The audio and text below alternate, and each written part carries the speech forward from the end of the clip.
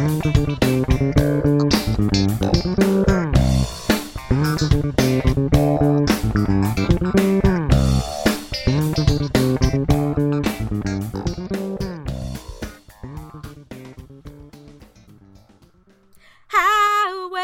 to the danger zone. Take you right into the danger zone. Hi, welcome to Press Rewind, a podcast where your friends at Fandom City discuss movies we watched all the time when we were younger.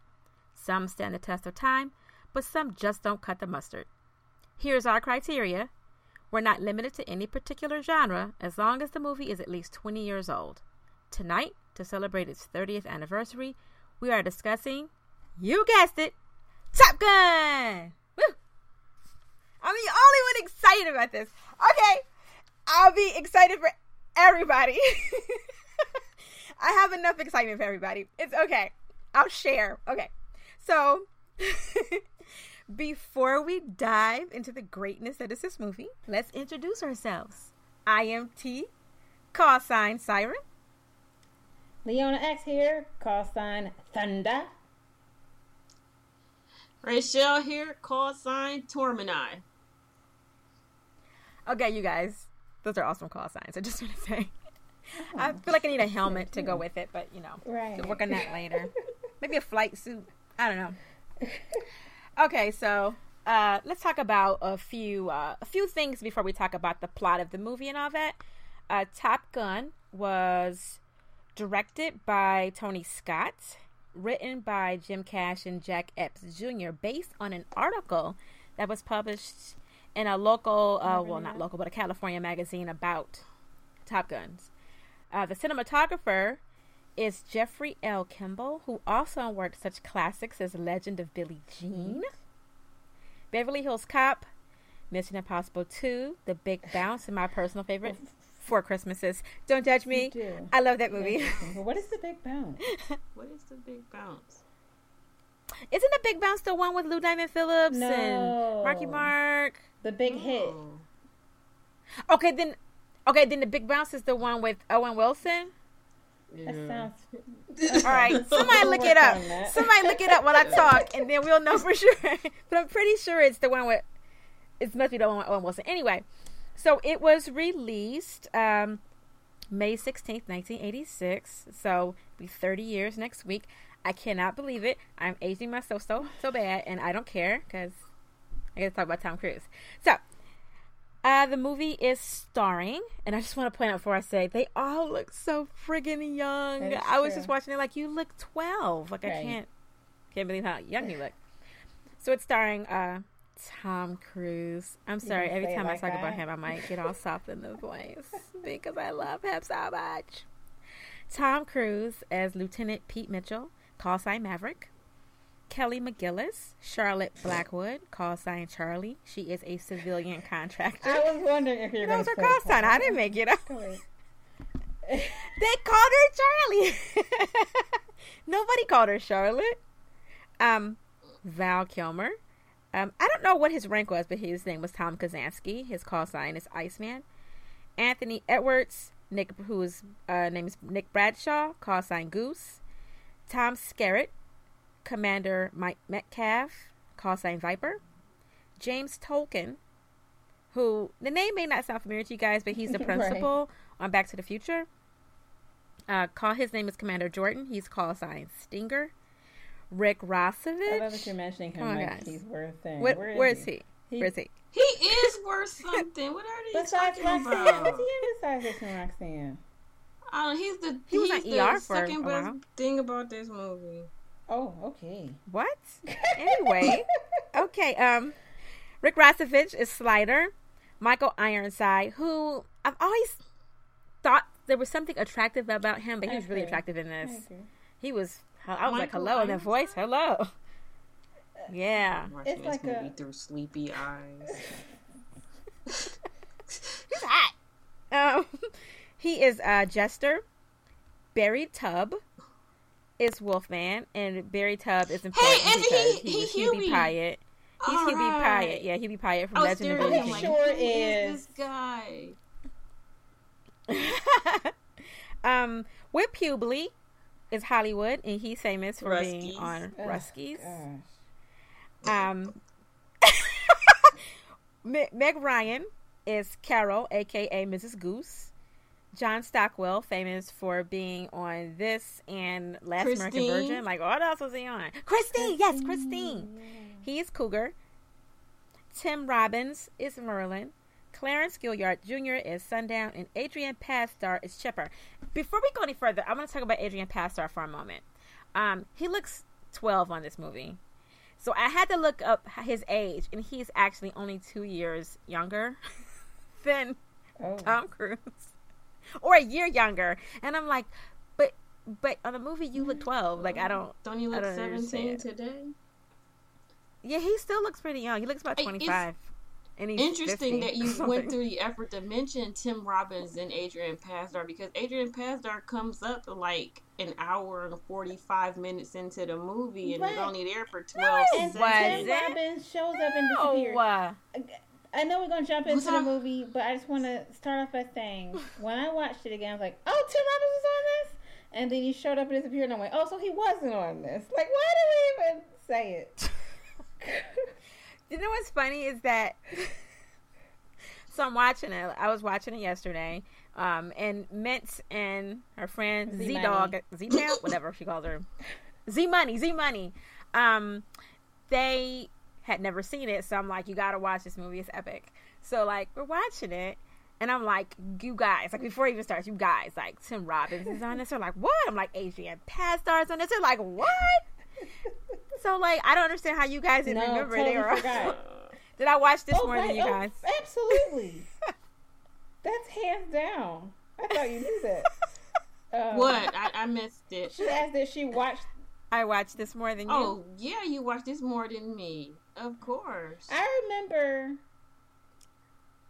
it being on and not show up, and I danced to Danger Zone, and then I think I disappeared because when I watched it again, nothing seemed familiar to me. I could have sworn Meg Ryan was in it more.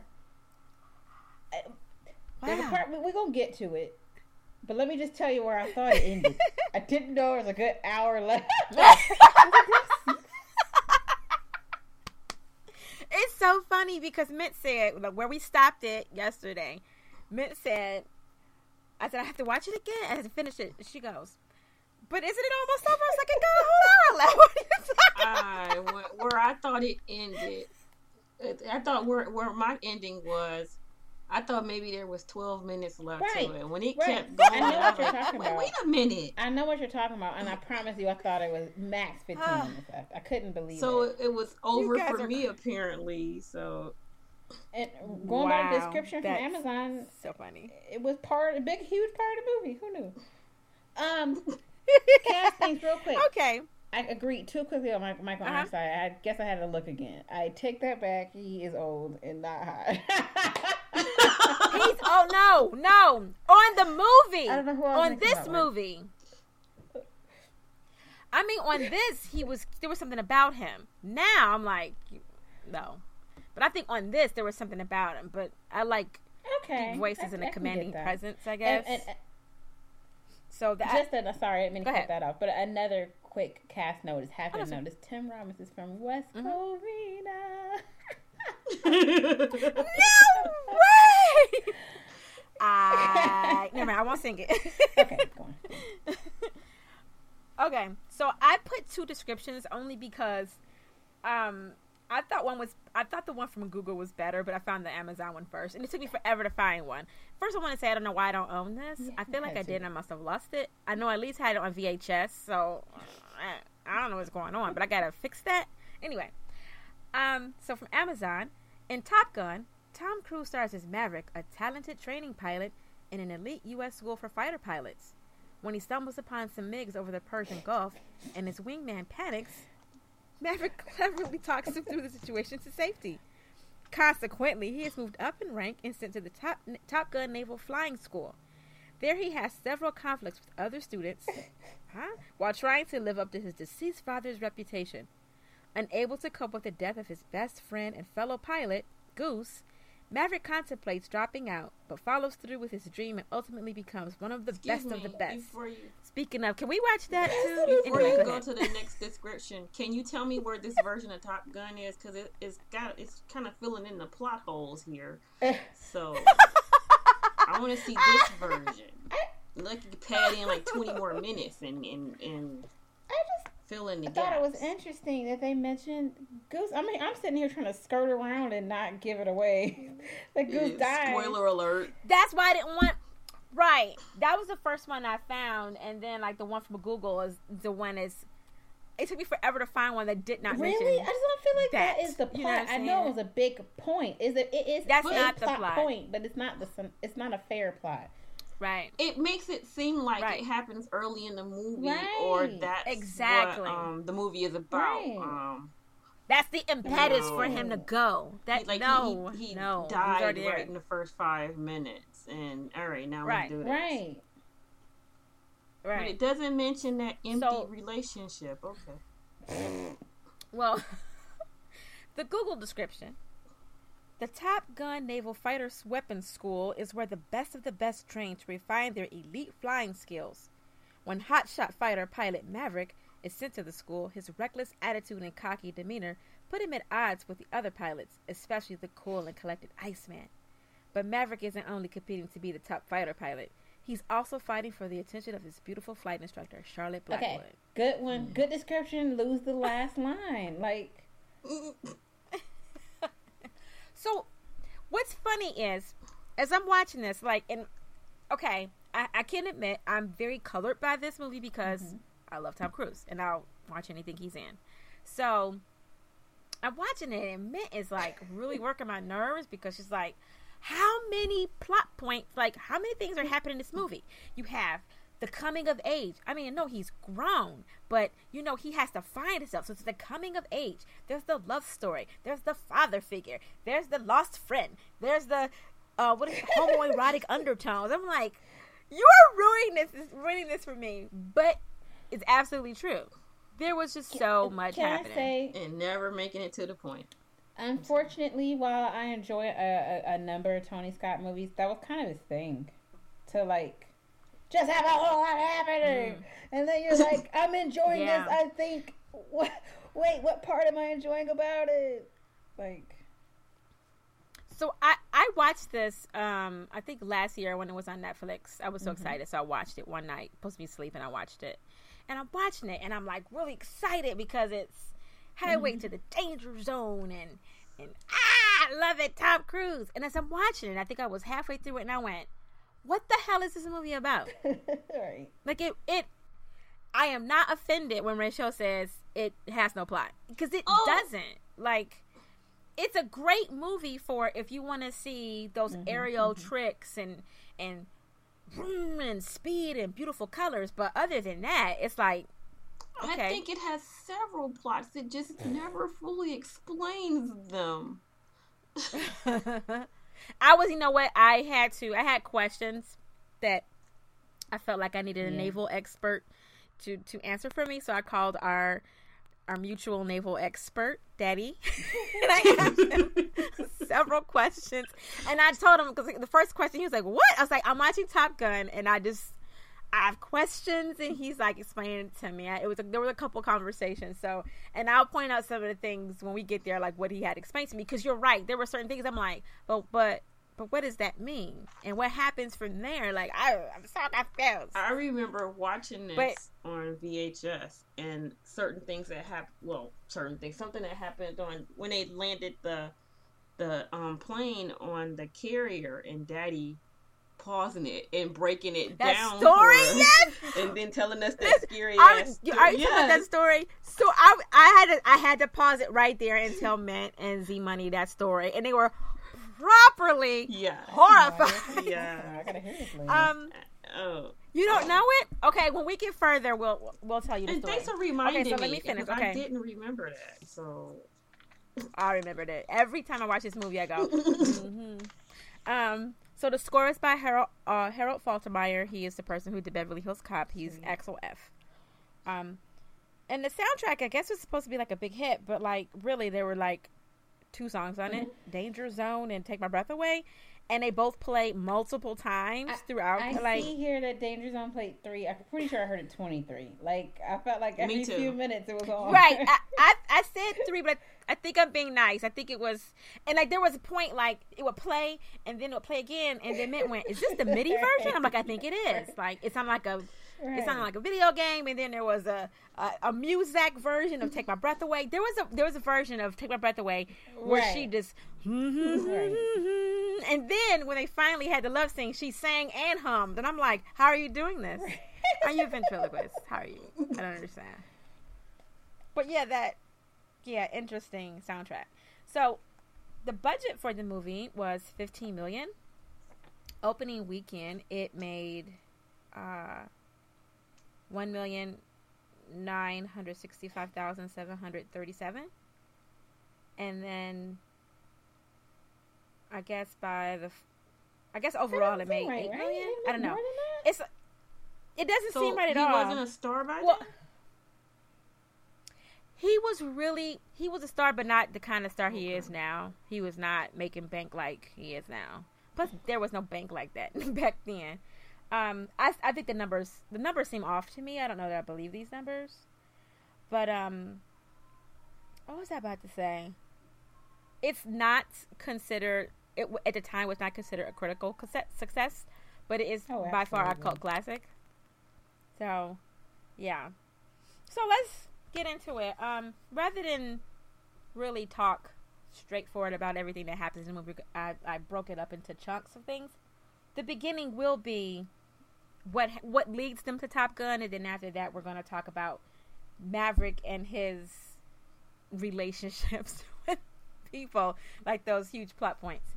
Okay, so what happens is Maverick is a hotshot pilot with daddy issues, and we don't really. What kills me is we don't really know what the daddy issue is. And then by the time you learn what it is, you realize he's actually Lieutenant Caffrey. Right. That's what I was going to say. He's a hotshot lawyer with daddy issues. That's all I got out of this movie. He's a hotshot Navy guy with daddy issues. I remember I was watching this, and I kept saying, I don't know what his rank is. I think he's a lieutenant. And then I said, no, I'm getting him confused with A Few Good Men. And then Charlie said, oh, lieutenant. And I'm like, oh, he is a lieutenant. Like, how odd that he's a lieutenant in the Navy with daddy issues. Anywho. Maverick is a pilot, and his Rio, which is his radar intercept officer, is Goose. And I guess they've known each other for years and been flying for years. Anyway, they are flying a flying pattern over the Indian Ocean, and it's just like sort of a test run.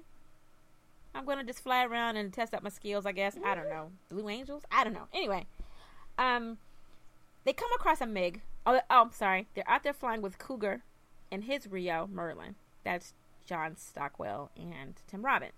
And they come across a MiG who comes out of nowhere, and he's just taunting them. But he puts his missile lock on Cougar. And Cougar, who's a dad and a husband, freaks out in the cockpit, and he doesn't know what to do. And then Maverick, to get the guy off of him, inverts his plane.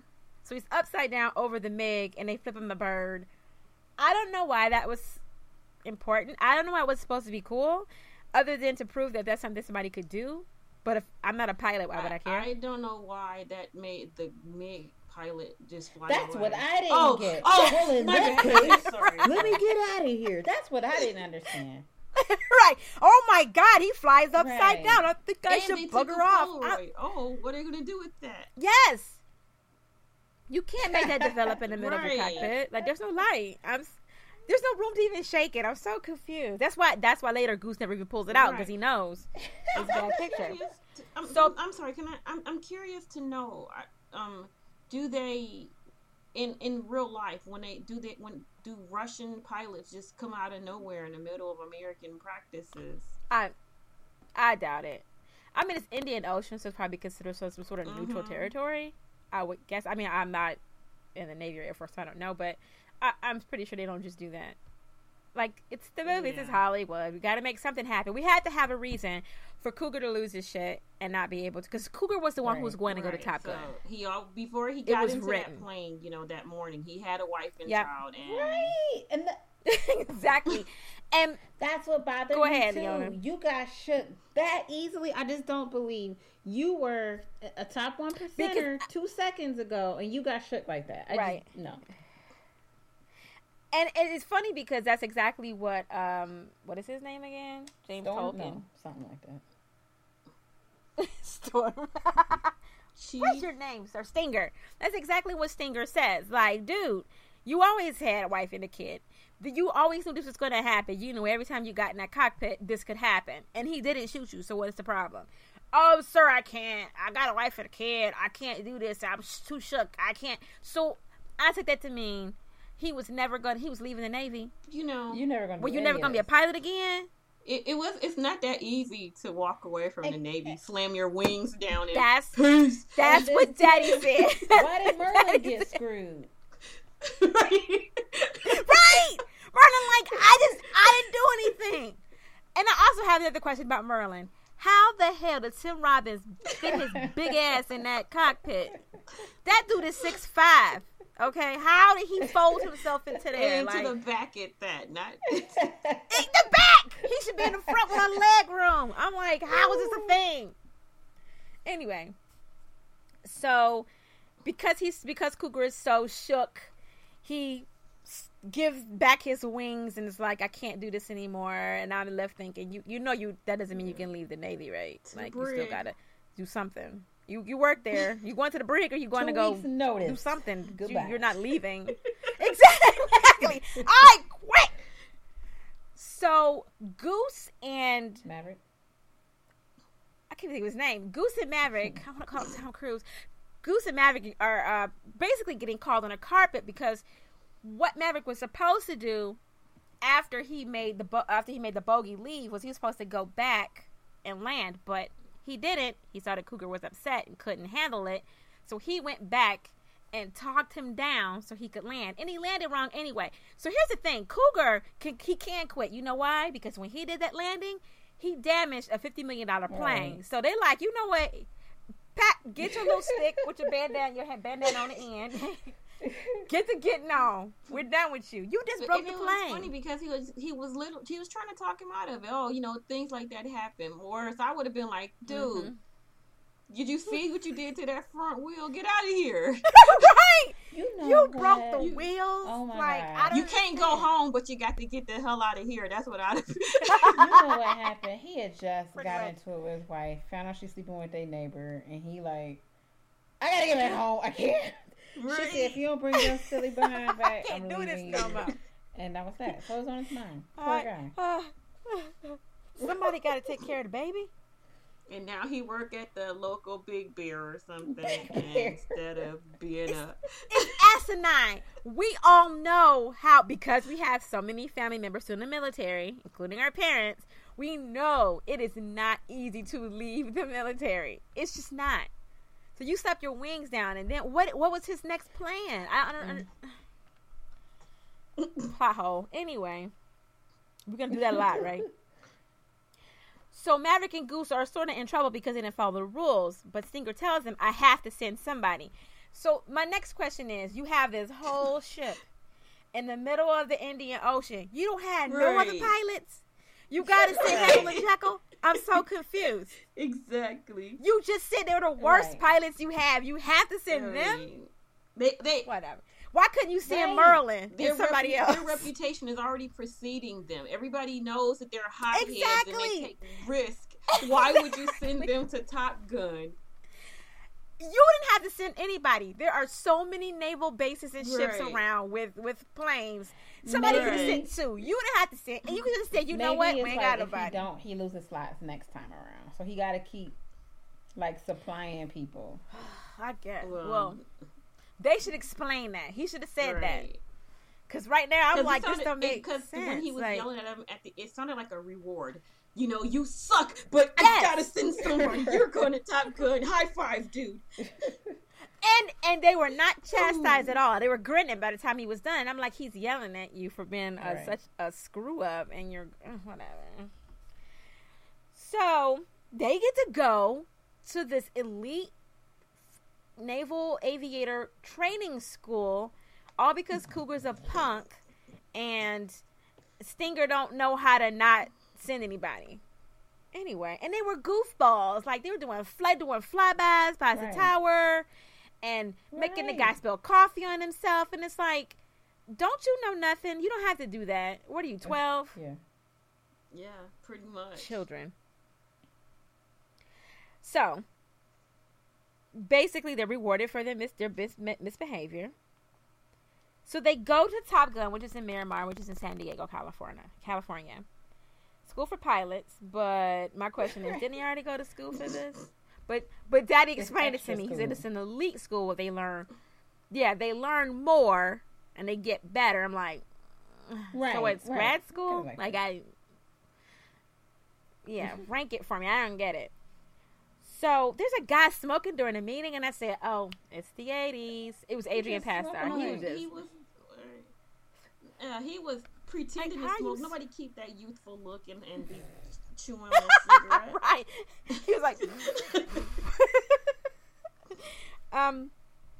so Iceman is staring Mav down. Like, he don't know if he want to punch his face in or kiss it off.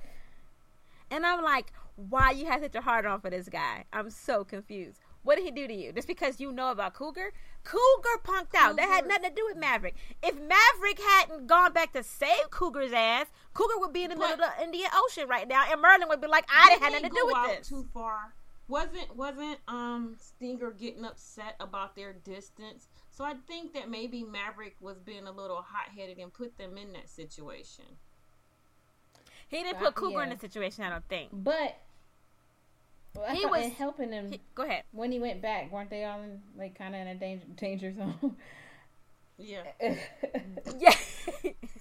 Yes, they were, because they had no fuel. And so they had no fuel, and they were counting. When they were counting the numbers, they were counting how far out they were, approximating how much fuel they had left. I feel like Iceman, although this last time that I saw it was the first time, I thought, oh my gosh, they're going to get it on. But I felt like, obviously, the tension between them was, you don't even deserve to be here, A.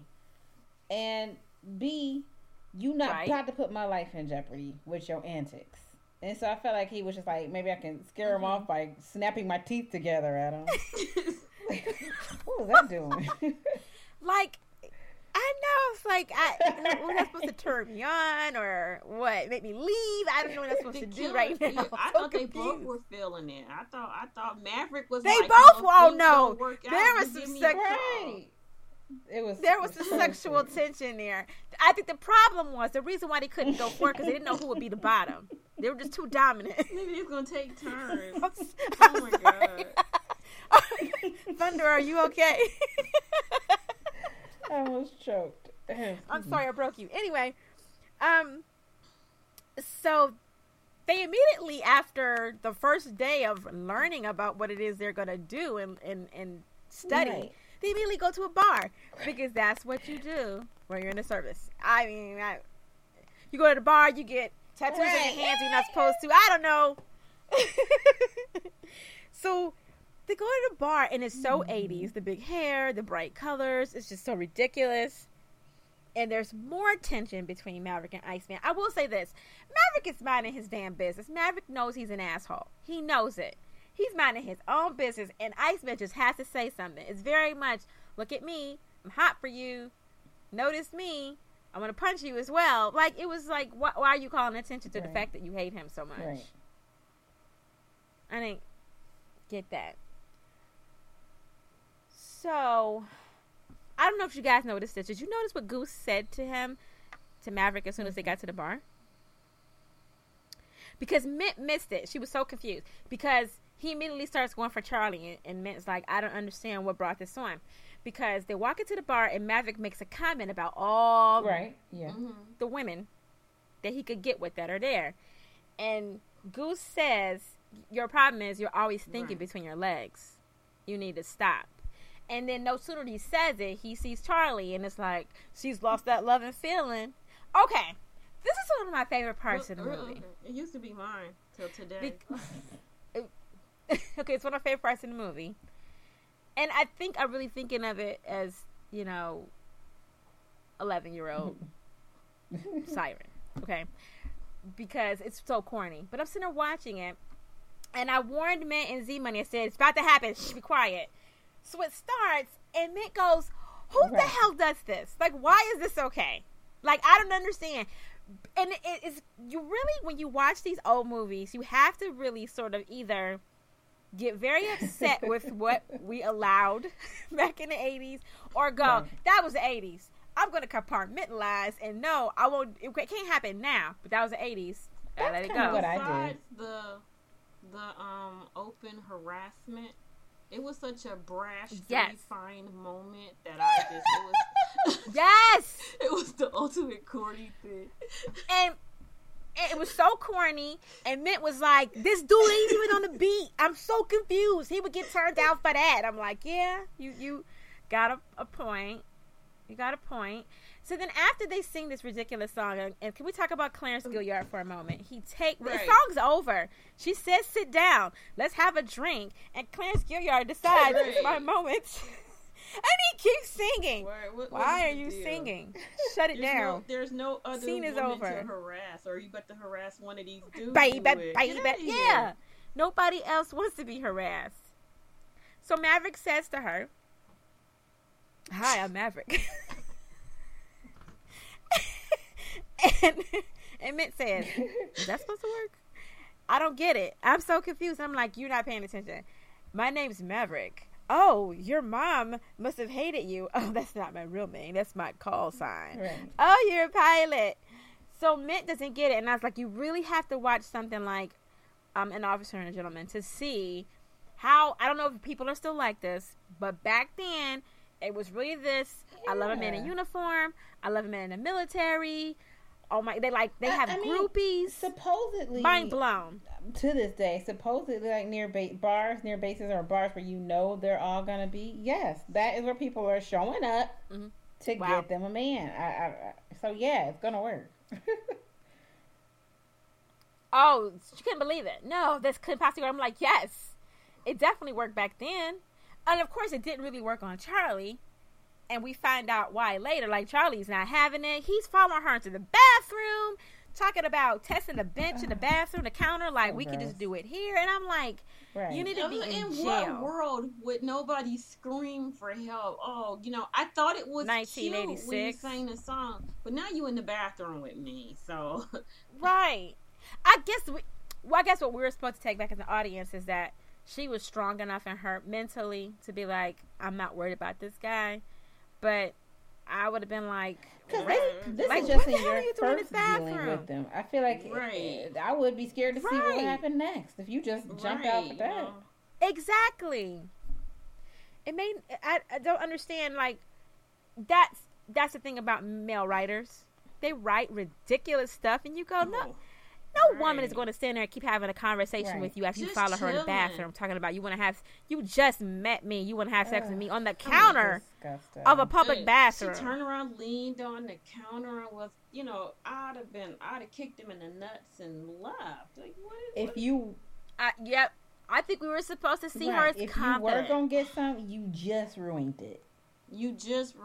Exactly. There's no way you're getting it. I don't know.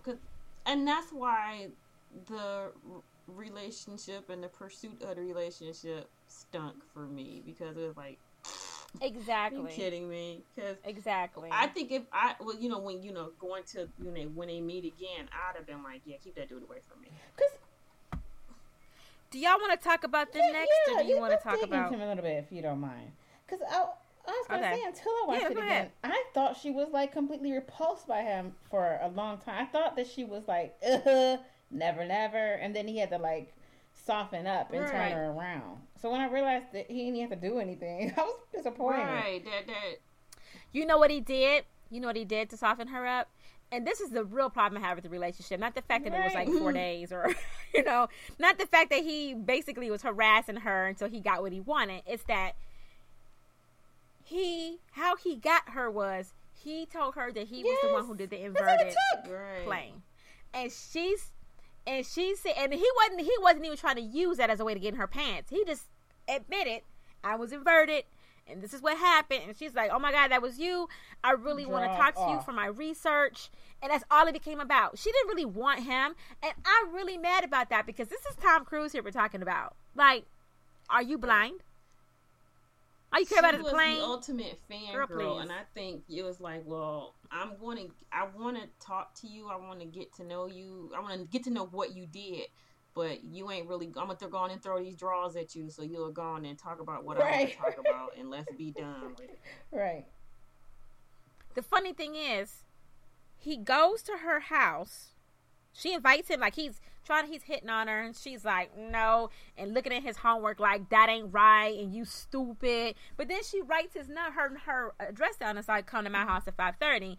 So then he goes to her house, and like they eat, and like, no, what kills me, he walks in late and says, wait, can I take a shower? And I'm like, no. Whose house? Who? What are you? What? You not, I just met you 3 days ago.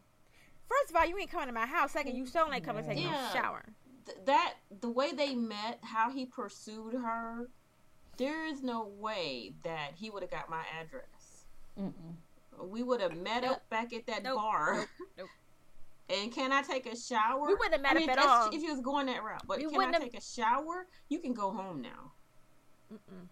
Yeah. So then she's like, no, let me smell your funk while we eat this delicious food I cooked. So they're eating, and then, like, she sprawled out loud. It was very, come hither, go ahead and take me. He's clearly not interested. He didn't even care. She starts playing, sitting on the dock of the bay, and the first thing he says was, my parents used to love this song. Boner gone. Like, are you serious? You are likening me to your parents? She was, okay, like, she made a comment about being older than him, like, when they first met. She said, well, you think I need a younger man, blah, blah, blah. And in real life, she is about 8 to 10 years older than him. I didn't know that. I believe it. Yeah. So, at least they admitted that she was older, but, dude, your parents are not 10 years older than you. I hope. I don't understand the interest in him. Besides the... It's Tom Cruise. Okay, but he's not Tom Cruise. A dick. But see, here's the thing. What the movie is saying is, even though this guy's a brash, cocky asshole, he's still a pilot. And even a strong woman who knows about this stuff is still going to be interested in a pilot. Woman. She's not like a strong attorney. She's a strong woman who deals with pilots all the time. All the time. You may tell me this the one that won her over. Mm-hmm. That's what I mean. She. So he only won her over because of the waiting for that. That's the only thing that makes sense. She is beyond educated. Okay, she, the way they was describing her, like she got degrees coming out her butt, and. This, even if she was going, I don't date students, but I'll make an exception for the biggest butthole in the room. No, because it's the invert. That's all it takes. It's because of the mix. It's because she was not interested until he said the plane. I was the one. That's when she became interested. It's just like on Real Genius when Patty Darbanville Quinn was sleeping with all the guys who were the top 10 smartest people in the country or world or whatever. That's exactly was her. She was on the lookout. Yep, she was looking for the person who did an inverted thing. One day I'll find him, and then I'll attract him with my old timey music, and then we'll have a fake relationship that makes no sense, that I'm not supposed to date a student, but we'll be seen publicly on the base. Immediately. Like, look, it's not like they were hiding it. First of all, they were on the base when Carol came to visit. They're on the base in public together with their arms around each other. And not only that, he'll be Pyatt knew to call her later. I'm like, you guys weren't hiding this at all. It was just, I don't know. It was just wrong to me. It was so weaved together for no damn reason other than just to have a love story. You know what love story made sense? Yeah, Him and Iceman. That made more sense. This 80s movie was a guy's movie. They needed the girls to want to come out too. Mm-hmm. And I'm sure the studios were like, yeah, I need you to beef up this love story. Go do something. I don't care what it is. And take my breath away to the situation. Right. I will tell you this. I remember watching that love scene. Like the shadowy dark and all you see, you know it's them, but sort of like silhouettes and you see him. I was like, I love him, and that's what I want my first time to be like. I was like, where's my remote? This is boring. No, back then. Back then you thought it was boring? I didn't pay attention to it. Back then, I can honestly say. Oh. I was like, that dude's cute. But he was no Val Kilmer to me, so I didn't get it. I was like, how's she not with Iceman right now? Did you, okay, so you did. Iceman was not interested. Iceman wasn't interested in her. Why don't they just call him for a good old three-way? Why? Everybody happy. I'm here for it. I'm here for it. What are you about to say, Rachel? I don't know. I never remember. Y'all lost me with the three-way. I start, okay, yeah, I can work. Rachel, come on with the polyamory. Oh, no, you gotta get down. I'm not, I can roll with it. I just don't understand how once Iceman and Maverick got together that they would even continue having her. They probably wouldn't. They probably you hold the camera. Right. She don't know that. They don't even know that. But slowly she gets bumped off the bed and no one even realizes it. Woo! Okay. Man, I'm making my chest hurt when I was laughing. Okay, so that's enough of those two. Stupid love story. Now, how about we want to talk about next? Maverick and Iceman, Maverick and his dad. Well, how much Maverick is there to talk about? We'll say Maverick and Viper. Dad. I mean, he had more of a. Just that his dad was a fighter pilot, and he didn't know what really happened to him. He didn't know if anything happened to him. All he knew was his dad was gone, and whatever happened, I don't think he even. They eventually say what happened was classified. But he didn't even know that to begin with. He didn't find that out until he got to Top Gun. And that they were insinuating that he killed his own men or something. I think his dad is being held hostage in Vietnam as we speak. Could be. I think his dad is Tom Skerritt. I was thinking that the entire time. He goes to, and that was another thing that bothered me about the movie. He goes to visit Tom Skerritt at home, and they open up the door. How you doing, Maverick? Like, they know each other, and I'm like, can we see like the wife or and the whole bunch of other women that's in the house?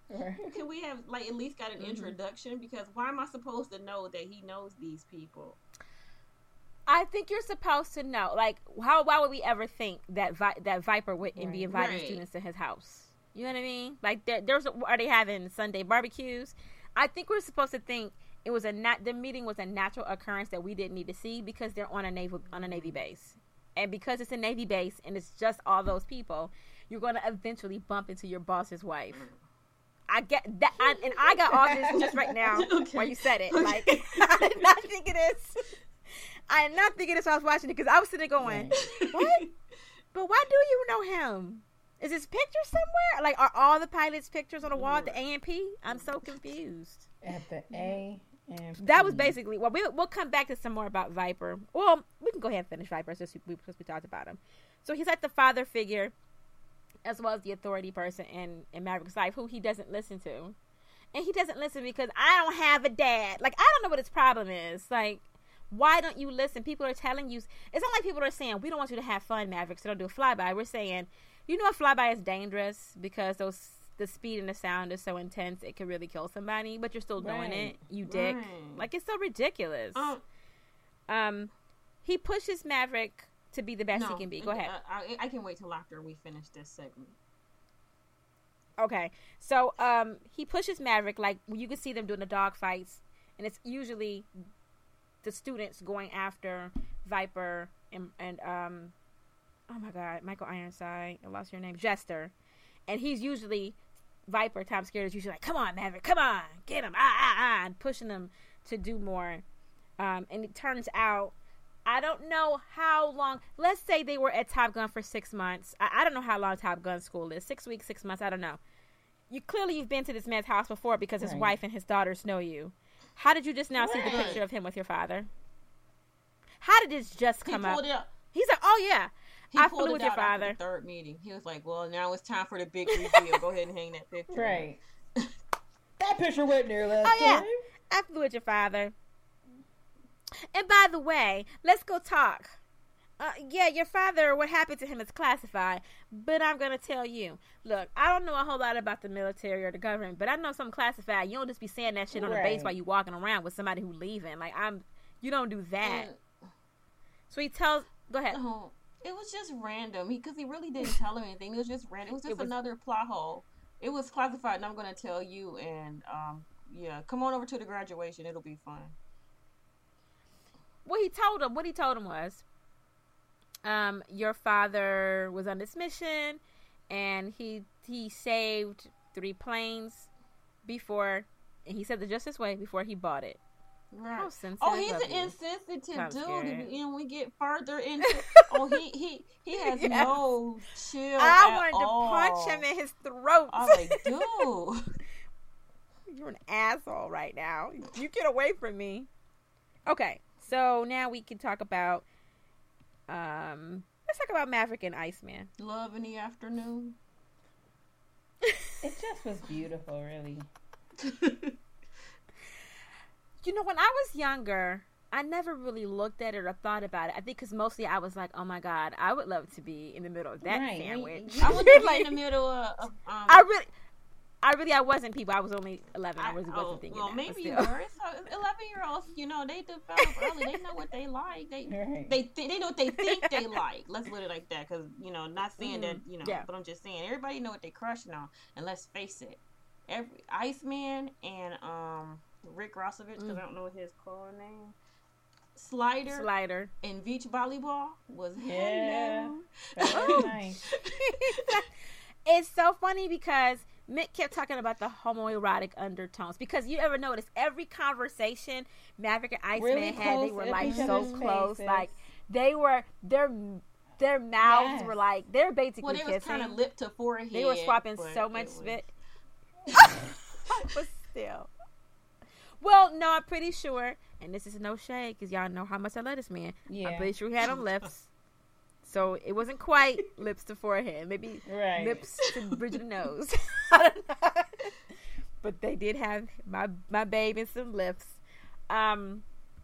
So I'm telling her, she's like, oh my God, the tension between them is ridiculous. And I'm like, yeah. I'm like, oh, you haven't seen the beach volleyball scene. Random scene. She said, are they all oiled up? Yeah. Oh, no. Random. There was no reason for this. Oiled up because Anthony Edwards didn't come out of his t-shirt. And I was so bothered by that. You weren't hot? They're all Why did you come out your shirt? Glistening oil happening here. And you just like, no, sorry. Edwards had on a t-shirt. I mean, he was pasty white. That's why. He was like, I didn't. He said, I bet when it came to filming, he was like, who threw this scene in here? Nobody told me. I'm not tanned. I'm pasty. I got on a shirt. I mean, no offense to T and her love for Tom Cruise, but you got Rick Rossovich and Val Kilmer on one side, and you got Tom Cruise like, could you hit that bench real quick before you get back on this bench? Because look, I mean, just compared no Tom Cruise shade on this back. Like if he was standing by himself, like, okay, cool, ha. And then you look over like, oh, put the camera back over there. And then, did y'all notice that Rick Rossovich kind of did a little flex? And I was like, kinda. He flexed 3 or 4 times. He had to let you know. Y'all I'm gonna here, forget about me, so here's my moment.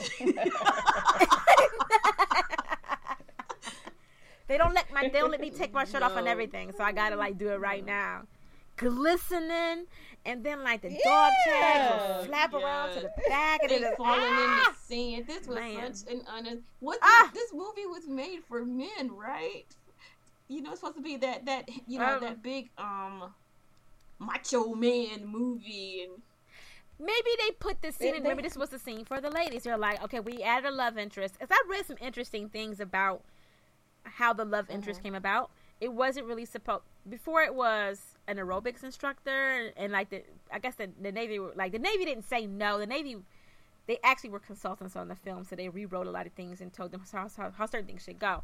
But she was really supposed to be an aerobics instructor, and then they met a civilian consultant with the Navy who had a call sign and everything, who was brilliant, and they were like, oh, she doesn't have to be a dingbat, I guess. But wouldn't it have been more logical for the dingbat to be interested in Maverick?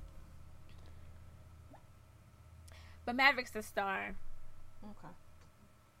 I don't think we're supposed to see. We're supposed to cheer for Maverick. Think he's not that bad. We're supposed to cheer for.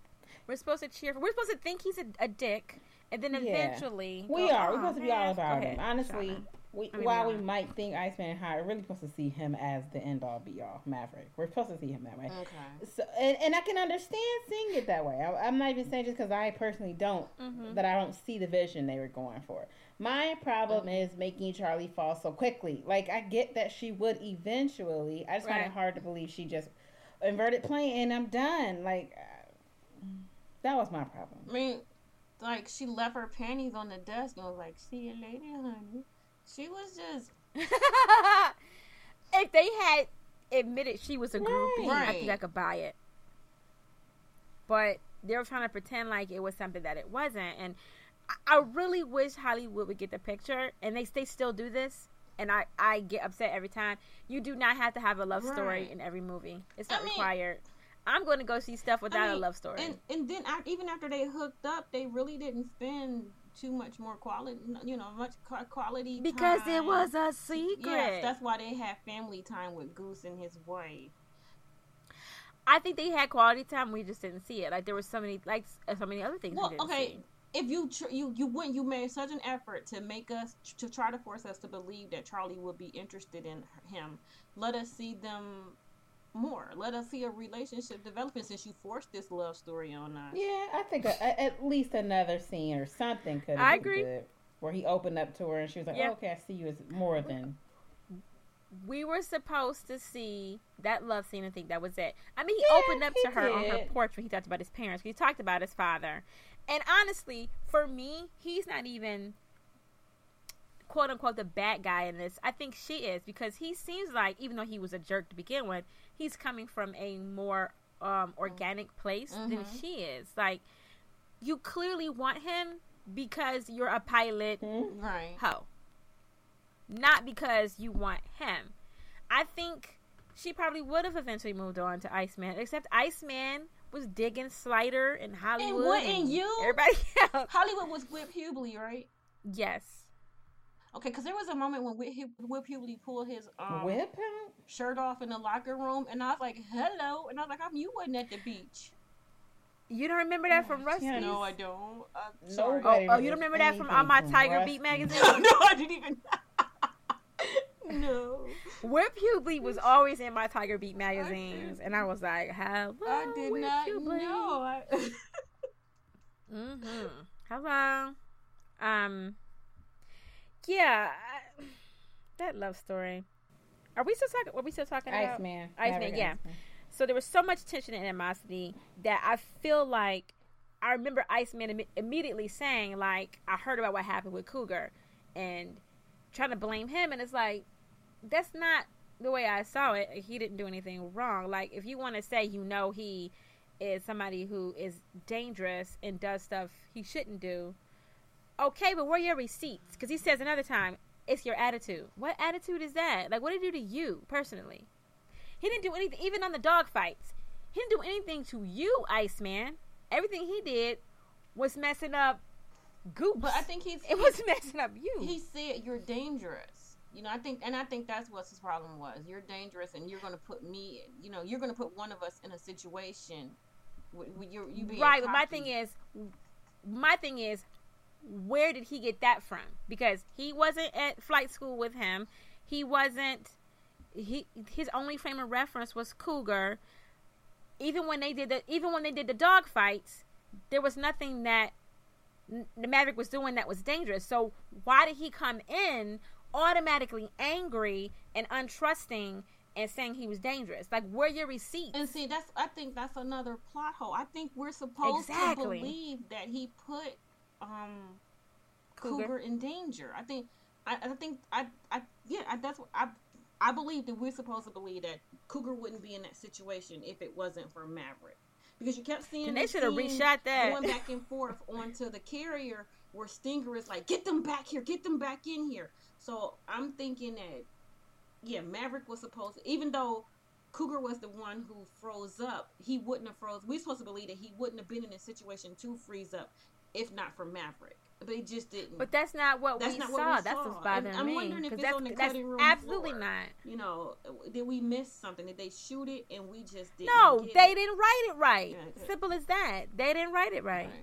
I believe that's we supposed to believe that he's dangerous to himself, to his wingman, and definitely to the person in the plane with him. He does have a history of leaving his wingman. And I know that that's a thing because they mentioned that several times. But I just felt like Iceman is like, you coming at him and you don't even know him. But I think it was more of, you're the best where you were, I'm the best where I'm from, and we're both vying to be the best here. Right. So I got to kind of like get in your head right now, or get in them draws. I guess I got to get in your head. So they have all these different dog fights, and Iceman keeps winning. And Maverick's taking it in his stride, but Iceman got to like chomp his teeth at him and walk up to him in his towel, like talking shit, but really like, you know, you want this, boy. Like, I could not. I'm like, why do you keep walking up to him while you're naked? I'm so confused. Like, okay, because you know you're Val Kilmer, and you're hot, and like you're like, I'm confident in my masculinity and my naked body. Okay. But why are you all up on? Why is your penis touching his? I'm confused. Because we've had so much to say about Val Kilmer as Iceman. Do you think he like watches this movie like, those were the days? No, I bet he doesn't. He just stopped caring. I had to look into him because I heard he had mouth cancer. Then he said he didn't. Like he released a statement said he didn't, but I don't know. Speaking of him, I have Thunderheart. I'm going to watch that this week. Anyway, Thunderheart was good. I love that movie. I need to buy it. I got it from the library. Anyway, what I was about to say about Iceman. Okay. I'll come back to that. I'll come back to that last part. So, let's talk about Goose. Oh, really? Well, we have to. We have to. Because according to Amazon, it's a crucial plot point. It's like what the movie is all about. It was for me. So, like I said before, Goose and Maverick have been each other's partners and as pilots for years. They've always been together. They get to Top Gun together, and their whole point is to win, to be the best of the best on the plaque at Top Gun. So they have their first dogfight. And Maverick and Goose don't follow the rules. Now, can I explain the rules?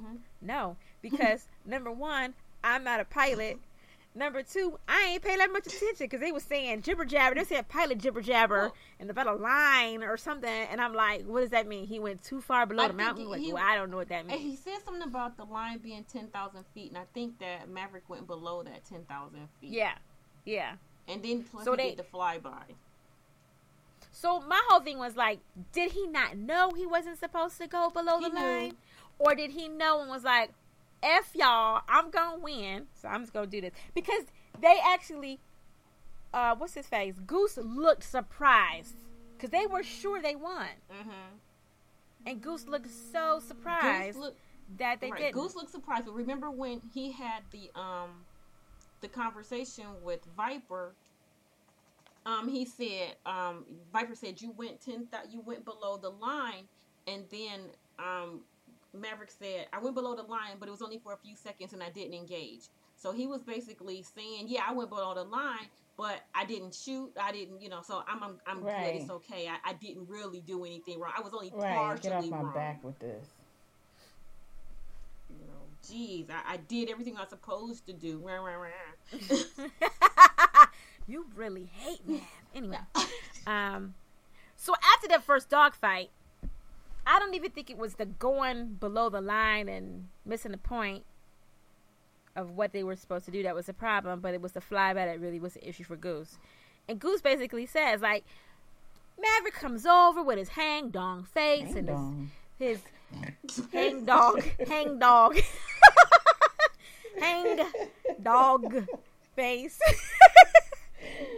Oh my goodness. And his big old puppy ass, like, I'm sorry, man. And Goose is like, look, I'm sick of your shit. All right? I got a wife. I got a kid. I got mouths to feed. You better straighten up and fly right, and that means fly right, brother. Because that grocery store that Cougar got hired at is not hiring. They ain't hiring. So this got to work. So they have the next dog fight as Carol and Goose's kid are visiting. I don't know why she had to visit that week. Here I am out of nowhere. How you doing? Right. Why do you have to visit while I'm in flight school? Goose said she wanted to come. She wanted to live there. She wanted to be a part of it. So she was going to come visit no matter what. She was probably looking for houses and everything. So that's why she felt she had to come visit. It almost looked like a surprise a little bit. You know, I said I want to come visit. So hurry up. It was cool to see her. And, of course, we're supposed to see her again for the ladies. We got to know that Goose is the responsible one who has a family. Yeah, Cougar did too, but who cares? But Goose has a family. Right. And you want to relate to him. Immediately, you care about Goose even more right now because he got a wife and a kid. Right. Because not only do you see his wife, but you see his little boy. Not his, you see a boy that's barely walking and you're like... And they having family moments, and she getting to know everybody else. She got a connection to Maverick, and it's just like, right.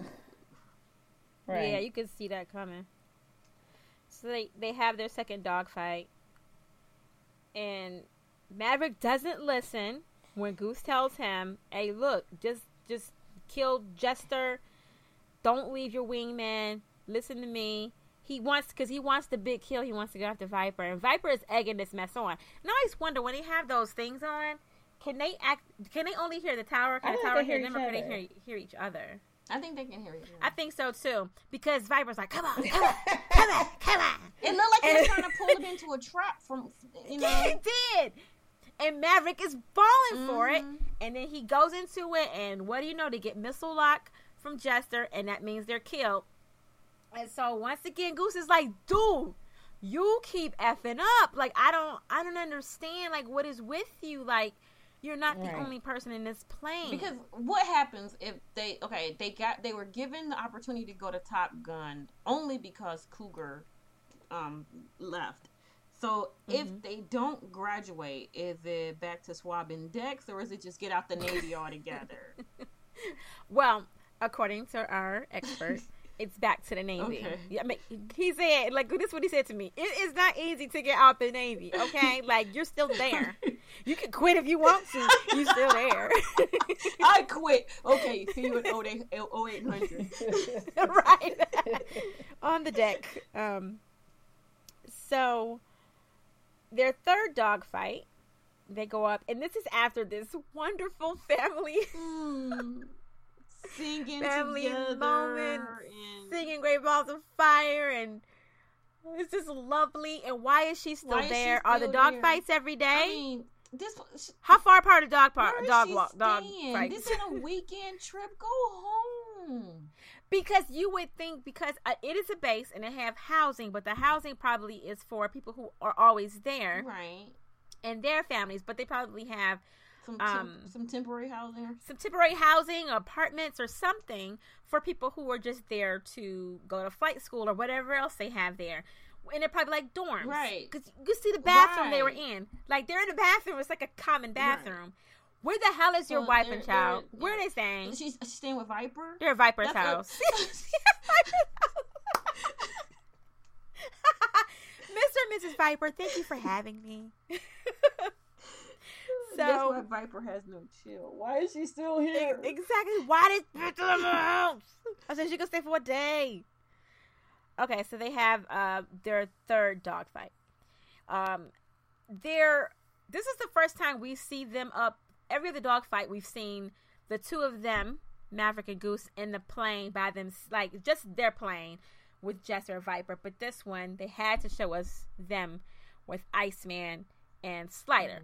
So Iceman and Slider are in front of them, and they are on, I think it was Jester's tail. And they're all telling him. Slider's even telling Iceman, dude, take the shot, come on. And he's like, 30 more seconds. And they're like, and you can hear Maverick, dude, take the shot or move out the way so I can take it. 10 more seconds. Dude, take the damn shot. Like, you have to take it, like you're taking too long. Take the shot or move. 5 more seconds. And they're getting more and more frustrated, and they're like right behind each other, right in front of behind each other. Take the shot. Oh, forget it. So he finally bugs off, but he creates a jet wash, which I'm assuming is like a probably mist, turbulence, like a disturbance of the air, I guess, that messes the plane. So they get into the jet wash, and it makes them do a flat spin. So they do the flat spin. It's just really fast spin. It makes the engines go out one after the other, and they begin to lose altitude. And because of the turbulence and the losing of the altitude, Maverick can't reach his eject lever. And he's trying, but he can't reach it. So because he can't reach it, he tells Goose, you need to pull it. So for what I'm getting from this is, whenever there's some kind of issue with the plane, the pilot is supposed to eject. But the Rio only ejects if there's an emergency that keeps the pilot from being able to do it. So anyway, Goose pulls it, and when he pulls it, the canopy pops up, but his seat goes up too fast and hits the canopy before it can drift away. And when he hits the canopy, his head bobbles around, and his head hits the canopy in both directions, and Maverick flies away safe, and they both land, and Maverick immediately knows something's wrong, and he goes over to Goose, and you see Goose with like a hole in his helmet and blood all over his face, and it's clear he's dead. I remember seeing this. We saw this in the theater, didn't we? I feel like I did. I remember seeing this and crying my eyes out. Like, the best person on the movie's gone. I'm so confused. Like, this was before I knew that this was something they did on movies and TV shows. They just kill the best person in order to make the other person I had to die for you to get stronger. Right. I freaking hate that trope so much. Or to come to your sentence, come to your senses, somebody gotta die for you to realize that the way you do things is the wrong way. Nah. Right. So yeah, he dies, and I just want to point out, when the emergency team comes to airlift him out the water, they grab Goose in such a way that they pretty much have his arms, they killed and the rest him. Of his body they killed him. Dangling. I'm like, he may not have been dead, and y'all's carrying him up like that. Where was the little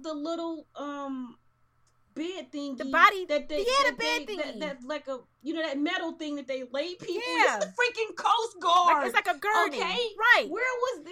You didn't have that. Why did you have a body harness? Dangle this dude. Why couldn't somebody get in the water and stabilize his head and his neck before you did that? Freaking head injury, and you carry him like a broken, like a rag doll. Dead. We not doing all that. And get over it. And it was like, okay, who after this movie? Because I didn't notice it when we were younger, but when I watched it today, I was like, they continue to let Bruckheimer and what's her name continue to make movies. Tony Scott, yes. Tony Scott basically said, we don't have enough budget to do this right, so you just drag that body up there like that.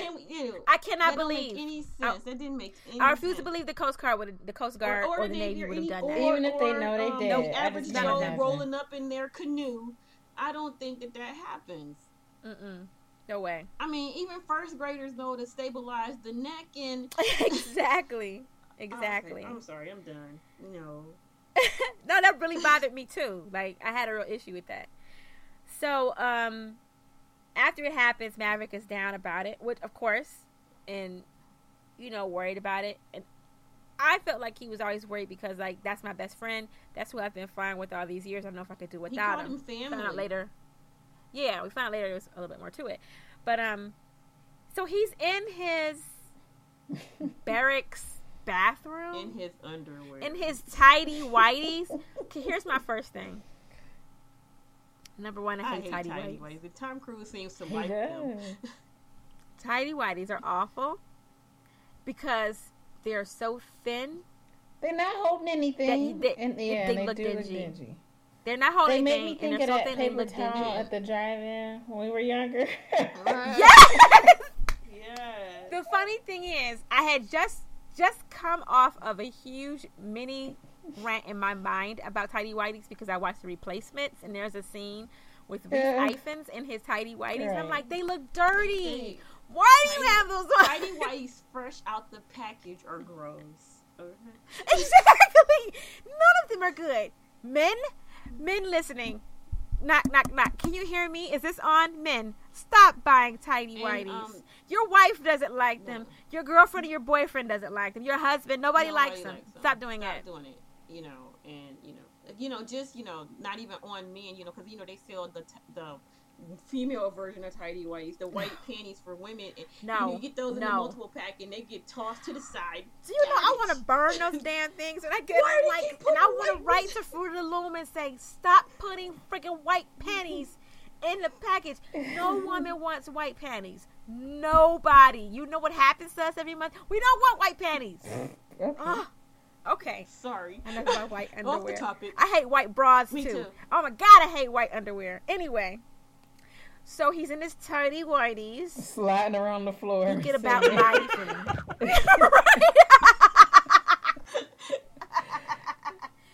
Lord. Anyway, thinking about contemplating life and all its mysteries. And then comes Viper.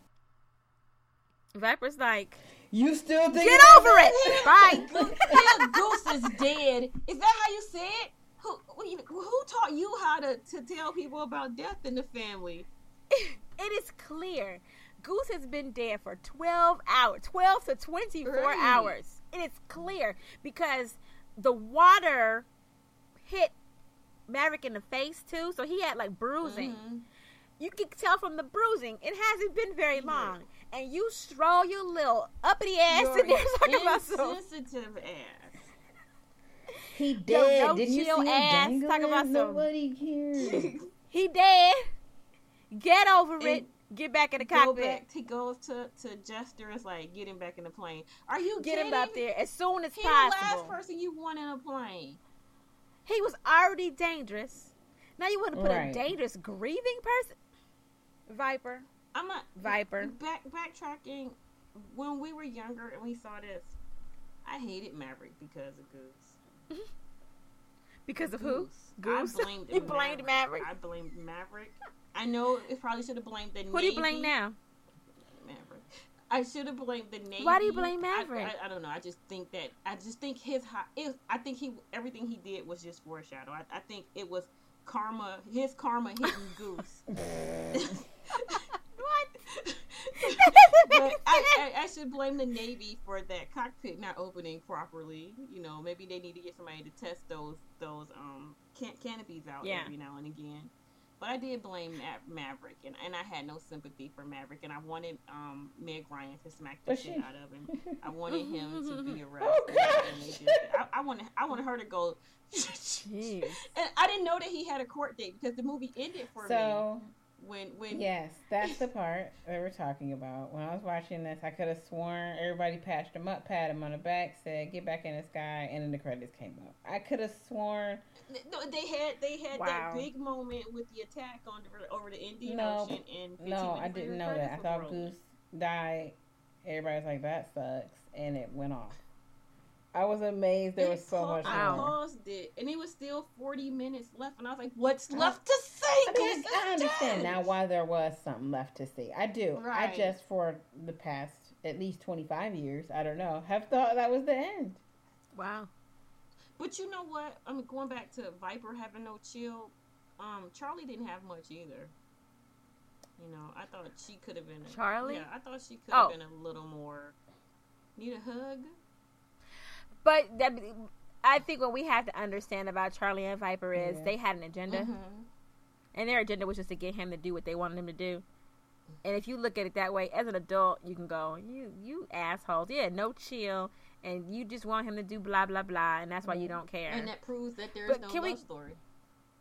Exactly. Can we go back for a minute? I blame Iceman. Well, technically for this, that was his fault, wasn't it? For taking long. Yeah. Yeah. Because he took too long. he knew they're right behind him, and then the way he bugged out created the jet stream. So I blame Iceman. Well, and actually, you probably can't blame anybody. Honestly, you really should be blaming the Navy for the faulty mechanism on that canopy. Maverick was the only one that got brought before a hearing, and that we saw. Right. We don't know that Iceman. I believe that maybe Maverick was also a little too close. I know he wanted to get the shot. For them, I blame them both. How about that? Because they both were looking out for themselves. Iceman wasn't really looking out for his Rio, and Maverick wasn't looking. All they was looking at, I want to be number one. So Iceman wouldn't get out the way, but Maverick wouldn't pull back a little bit. So I blame them both. But I think he couldn't pull back. I think the way the pattern they were going, he actually couldn't. I want to say he was too close, but I think he actually wasn't, because they would have said that in the trial. They would have said you were too close. I think they would have. I think it. Sorry about that. Whoa, sorry. Men just invading people's houses. I hope you're okay over there. So I think they would have said that, because they even mentioned this jet stream. Mm-hmm. They said that it wasn't his fault, that the jet stream was the real problem, and the jet stream was. They even said the jet stream was created by the Iceman. Mm-hmm. So I don't know why he didn't get in trouble, because he should have moved. I don't know. It's also weird. Well, anyway. At any rate, after Goose dies, Viper's like, get him back up there, but Maverick has lost his edge. He's now Cougar 2.0. And he's up there not taking shots. Or maybe he just don't want to listen to the black guy behind him telling him what to do. But I don't know. So he is not able to perform in the next dogfight. And Viper is like, keep sending him up there. And Jester's like, dude, it's been 2 days. You need to bring it down a little bit. Like, you're doing too much. And Viper's like, I don't care. Keep sending him up there until he gets better. And at that point, Maverick's like, you know what? I'm not going to get better. I quit. So he quits. Iceman takes that time to go to him and tell him he's sorry about Goose. You just wanted a kiss. Get out of here. You wanted to see if this was your shot. It ain't. Do you want to get out of here, Ice? It was way too soon, Iceman. You're muted. I said, sorry. I said, you probably said, do you want to talk, or you want to listen to some Otis Redding? The stuff that Charlie should have been. Saying. Exactly. I don't remember Charlie saying, I'm so sorry about your friend. No. Charlie was like, get over it. She was like, I'm willing to listen to what? What do you want to listen to, Kurt? You want me to listen to you talk about my inverted flight? Right. Like, I don't understand what you want from me right now. I need a shoulder to cry on. Iceman! So, he is cleared of everything, whatever they thought might have been wrongdoing in the hearing, and it's not on his record. And that's not enough. He quits. And Charlie decides, oh, you quit? I thought you were better than that. I mean, she finds him at a bar and lays into him in public about why he's quitting. And he's looking at her like, bitch, my friend dead. Like, I don't understand why aren't you comforting me? Well, no, okay. She got another job, and he heard it through the grapevine, and she took it. Exactly. You took it. I had to find out that you was up and gone when I drove past your spot and saw the sign on the lawn. Like, are you serious? You talking about I'm already gone? Bitch, you been gone. What are you talking about? That wasn't the way to do it. Yeah. I found out this. It was not the way to do it at all. There was another guy that involved his plane, and I just wanted to go see what it was about. It's just like Real Genius. So what I want to come back to about Viper is, Viper, after he tells him about his father, he tells him, look, you want to quit, I'll get it. It makes no sense to me. We all have these issues. Every time we go up in a plane, we know there's a chance we might not make it back, or that somebody we know and care about is going to die. And that's the job, and you deal with it. So, you got enough credits to graduate. You can come tomorrow to graduate, or quit. Choice is yours. But guess what? You're still in the Navy, because that's not how it works. You don't get to just leave. We own you. So, they have the graduation. It turns out Iceman and Slider are the best. And they have this graduation, and Maverick does not show. And this is the point where we really get to hear from Clarence Gilliard and Adrian Pasdar. Right. Is he here? I haven't seen him. I don't think he's gonna show up. They stole the show. They stole the show. Like, that was the best performance of the whole movie. Like, I was glued to my TV. What are they gonna say next? Tim Robbins got to sit up and say something, so it was wow, yeah. Tim Robbins was at the graduation? Wasn't he? No, Tim Robbins never coming back. No, because Tim Robbins wasn't going to Top Gun. He was he wasn't a guest. I was waiting for him to come back too. He doesn't. It just makes sense because it's Tim Robbins. No, he was not there. He wasn't there. Look, I think before this movie, the only thing Tim Robbins had done was Private Resort. Or was it? No, sorry, Fraternity Vacation. Like, he was nobody. That was before this movie? Nobody. Fraternity Vacation was 84, I believe. I believe it was. Wait. I'll have to do my Googles at some point and look. Or one of you look. Jeez, I can't look up everything. Anyway. So, Maverick finally shows up after the ceremony when they're doing the congratulations and drinking shampoos in their white suits. I won't call them what Colonel Jessup calls them. In their white suits. And he comes up right into Iceman's breath space and says, "Congratulations." And Iceman says, "Thank you." And they share a tender moment looking into them longingly. And then they remember other people there, and he's like, "Oh, yeah, everybody, congratulations. Good job. And immediately, before they can drink the last drop of champagne, Viper's like, "Some of you have to leave right away. There's a situation." Oh my gosh, that was so ridiculous. Nowhere else. What about the rest of the people who graduated 17 months ago? Years ago. What are they doing? It happens all the time. You're constantly growing the crew. Right. Right. Like, I don't understand why we have to go. Like, I can understand why Viper and Jester had to go, but right. But Viper and Jester didn't go. That's the problem. Right. They stayed in Miramar. So there's a situation over the Indian Ocean. Isn't that a coinky dink? Right. Are all the situations over the What the hell is happening? Is there a country in the Indian Ocean? What the hell's happening over there? Yeah, Cougar got mad and was like, "I'm still here, damn it!" So Iceman and Slider, Hollywood and Wolfman, and Maverick, without a Rio, hint hint, are called to the situation. And what happens is, and Viper says, well, he explains the situation first. The situation is there's a disabled vessel that wandered into foreign territory. Because, that's what ships do. Even if they don't have a motor, they still move. So I'm like, why didn't y'all, as soon as you got the distress call, why didn't you go save these people before they wandered into foreign territory? Why are you sending fighter jets instead of maybe a cargo plane or another ship? Are the fighter jets going to not only shoot other planes, but like drop supplies on how to fix the damn ship? Like, this doesn't solve the issue. They're gonna, get some boats and pull them on the rest of the way. They got some canoes for them.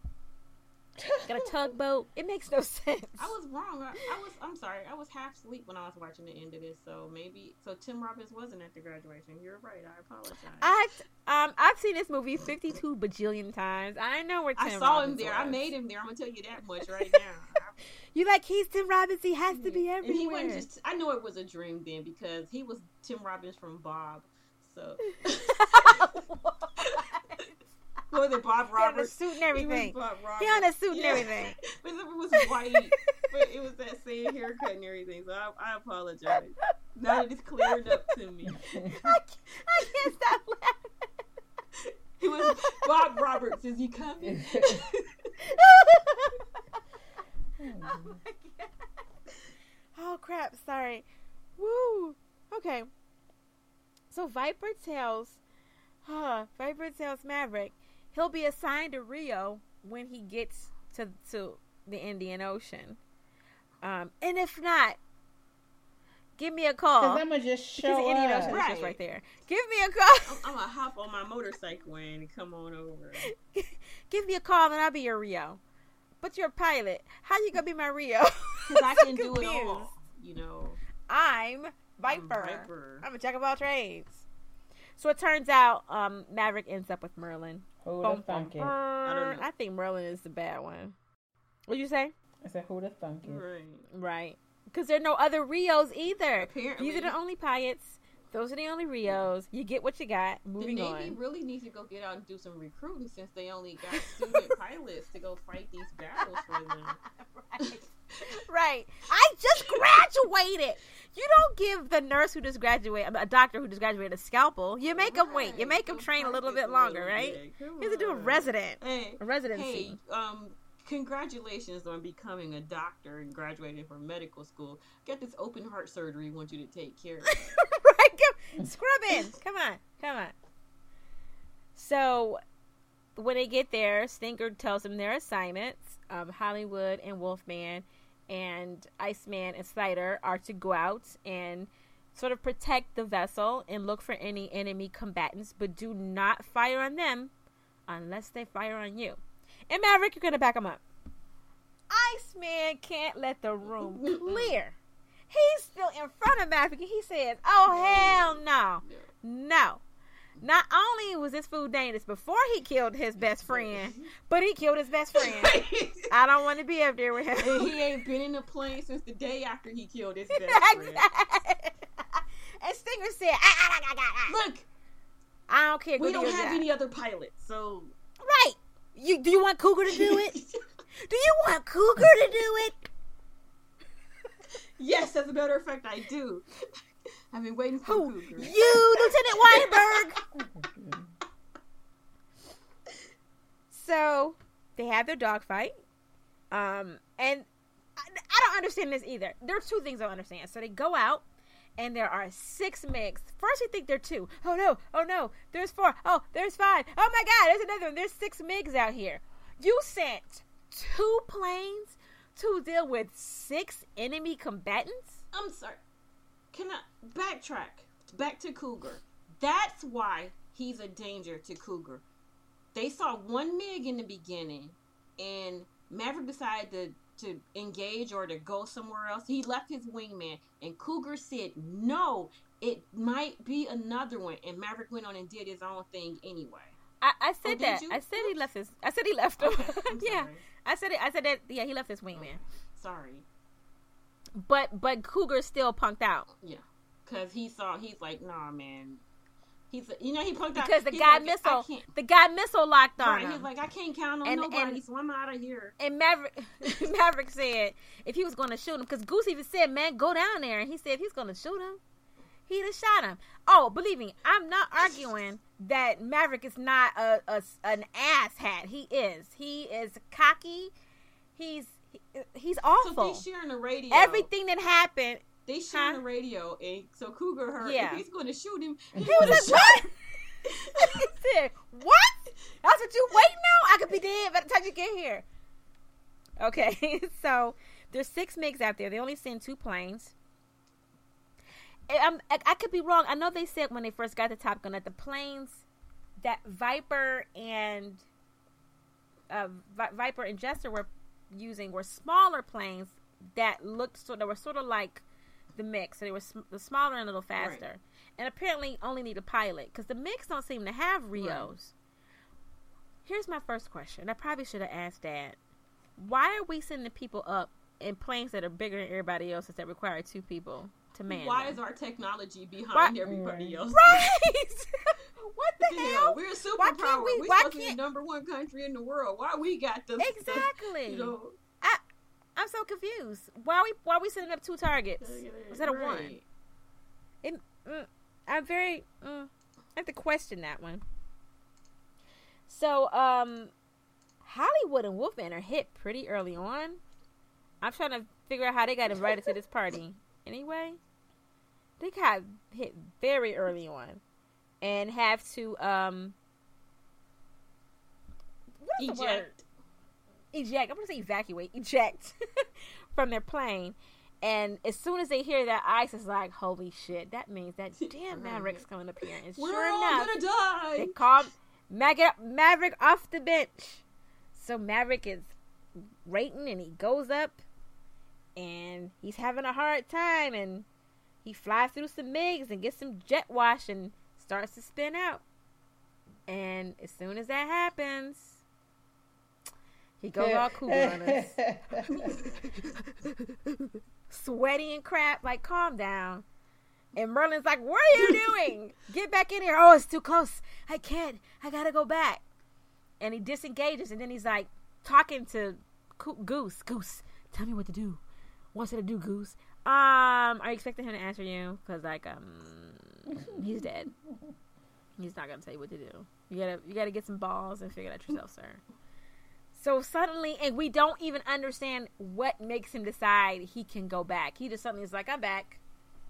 And they're like, oh, he's back. He's back re-engaged. When they're all flying, Rick Rossovich does not strike me as somebody who's kind of a panty waist. But when they're flying, oh my God, Ice! Ice, they're behind us! Oh my God, there's a bogey! He's at 2 o'clock! Ah! And then Merlin's all, ah! Why was Goose the only one who was calm? Goose was always like, hey, there's a bogey. Goose had to be calm because of his pilot. He had no choice. If he had flipped out, they'd be dead. Right. You know, somebody got to keep this fool from running us into a mountain, so it's got to be me. That's why Iceman is Iceman, because he knows how to keep calm even when that idiot behind him is, he was getting fingerprints all on the windows. Ah! Oh my God! Oh my God, they're everywhere. It's fun. It's on his tail. Get him off. And Iceman's like, calm the hell down. God. Shoot him, Ice. Shoot him. He's like, I can't. He's behind us. Calm down. Jeez. So they end up, Maverick comes back and he shoots the wing off one MiG. We don't see the guy fly out, so I have to assume the fire killed him. I don't know. But he kills him and then just keep on trucking. Like, he's gone. He doesn't even care.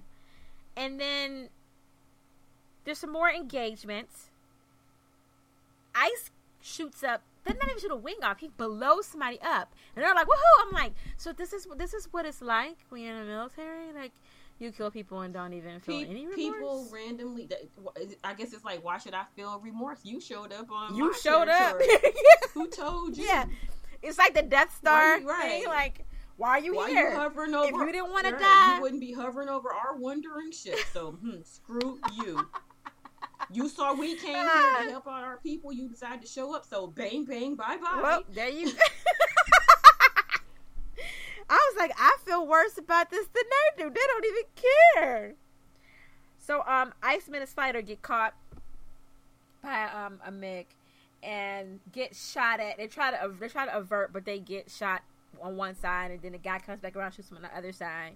And Maverick, they're like, Maverick, where are you? And then Maverick finally gets the guy, and he shoots him out the air, and then the day is saved. And then they all land, and it's congratulations on.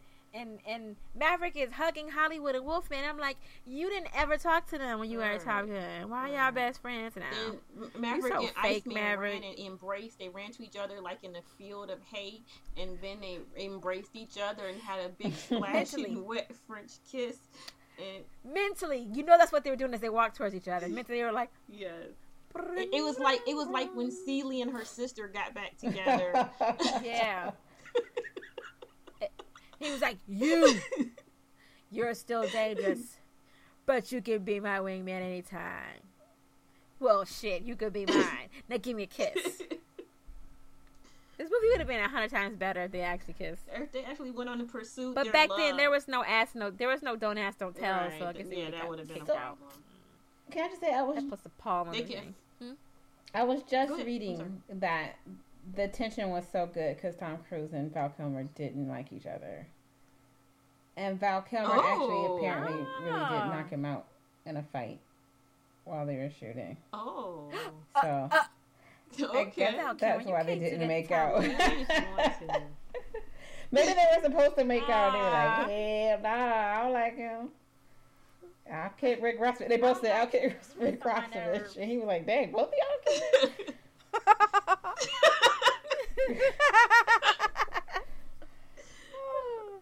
So there's all these congratulations, and after all is said and done, Maverick is packing up because once you shoot down 3 or 4 planes, you get to go back home, I guess. Like, you don't stick around in case, the enemy that sent those 6 MiGs out want to send like 10 more. You don't stick around and you serve out your term. How about that? Serve out your term. You're not out of the Navy, dude. Where are you going?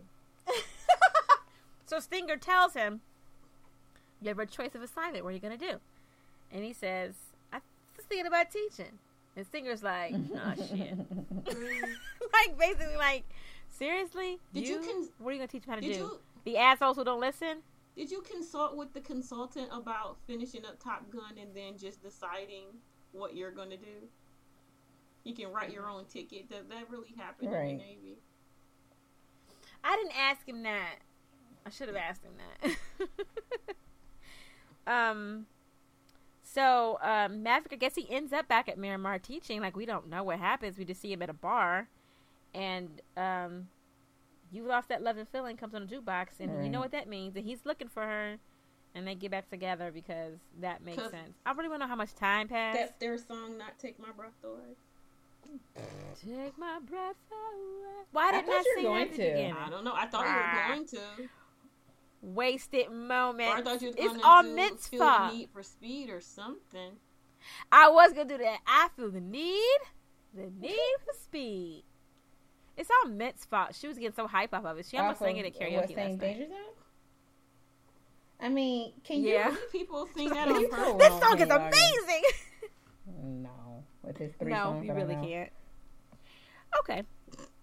Right.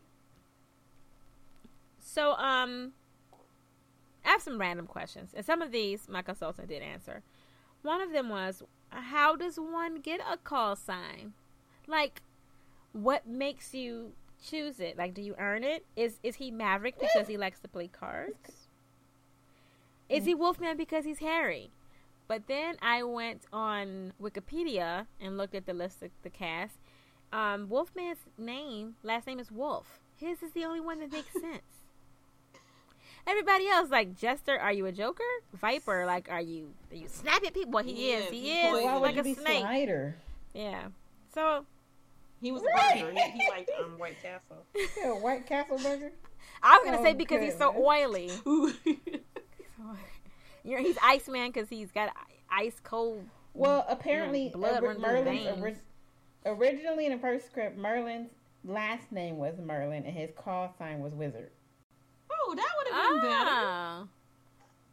So you know what? I think about it. He's Maverick because he takes chances. Right. That's what I thought because he was like goes rogue. Who else? Hollywood. He must be from California. Who else? Stinger. I don't know. I don't know him that well. He looked like he was kind of stingy. Yeah. Adrian Pasdar was Chipper. Why? Because he looks 12. Yeah. And Clarence Gilliard was Sundown. Right. Is that racist? Yeah. Oh wow! It's nighttime. I feel like that's racist. The I'm gonna go. Here. I'm gonna skirt right past that racism. Whoa. How dare you? See, this is what you get when you look too deep into this stuff. Damn it. Okay. So, do they fly the same plane all the time? I wondered that too. I bet they do. I wondered that too. I feel like they gotta. It's like that. I'm number 423. That's mine. Get out of here. You know. Okay. It's like right. So then I was just about to say it's like riding the same horse. You can't just get on a different horse if that's. Okay. So then I asked, if not, do they paint their names on the plane every time? No, I don't think so. Those are $50 million. So then, as I'm typing this, I'm like, because I saw like his name Maverick on the side of the plane. I'm like, oh, I'm typing this before I even called Daddy. I'm like, oh, they must put the name on the plane so that if they crash and they find it, they'll know who was in it. So I called Daddy like, is that why they put their name on the plane? And he said, no, it's because they're bragging. I was like, oh, I like my idea better. Right. But he did say that the numbers on the plane will tell you who the pilot and the Rio are. Right. Yeah. So my last question is, who cleans up the debris? the pirates that come and loot it 20 years later. I found the tail end of a MiG. Ah! Like, they're blowing up these planes willy-nilly. I'm like, who the hell's cleaning this? Who mans the Indian Ocean cleaning department? There has to be. Like a Coast Guard of whatever country. There's wreckage at the bottom of the... You know that they're still in Lake Michigan. They have it mapped in Chicago. They have it mapped where different shipwrecks are. So I believe that the plane goes down. Well, if they go get the body out, if they get the black box, if they can get enough pieces out, they do. If they don't, oh well. I mean, a ship makes more sense because it's huge. Mm-hmm. That's got to be a huge undertaking. But a $50 million plane, you can't use it anymore. And it's as a jet. It's a jet, but you could pull it out and you can't rebuild it. I mean, I guess you're right. That's true. As long as they need the black box, it's done. Get the pilots out, get as much as they can, and next thing you know, some sharks are living in it. Ooh, this is my Ariel. That's where Ariel goes to play. Right. Get her snarf blads and everything. Next time we do this, let's count how many times we reference another movie. Okay, so what are some of your favorite scenes or lines? My favorite scene is beach volleyball. Nice. Leona? I just chomped my teeth together. I love that one. Oh, calm down.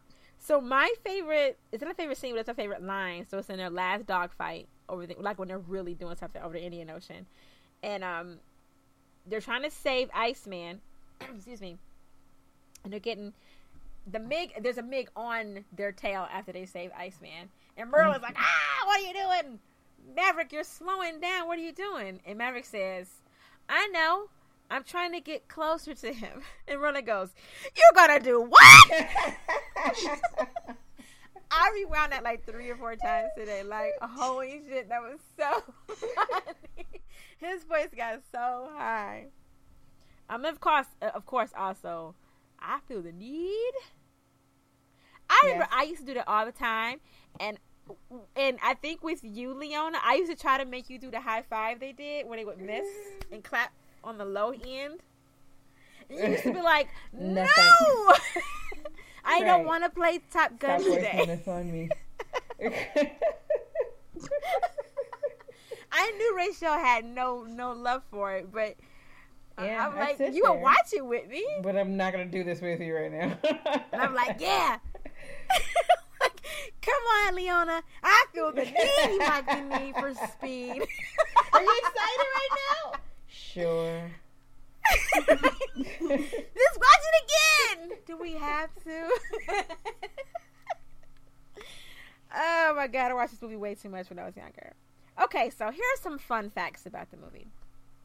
I don't like that not fun one. In 2015, kind of answers your question, talk about it. Yeah. In 2015, the Library of Congress selected the film for preservation in the National Film Registry, finding it culturally, historically, and aesthetically significant. It is a cult classic, and like you just saying, people lose their mind. So I can see why they would say that.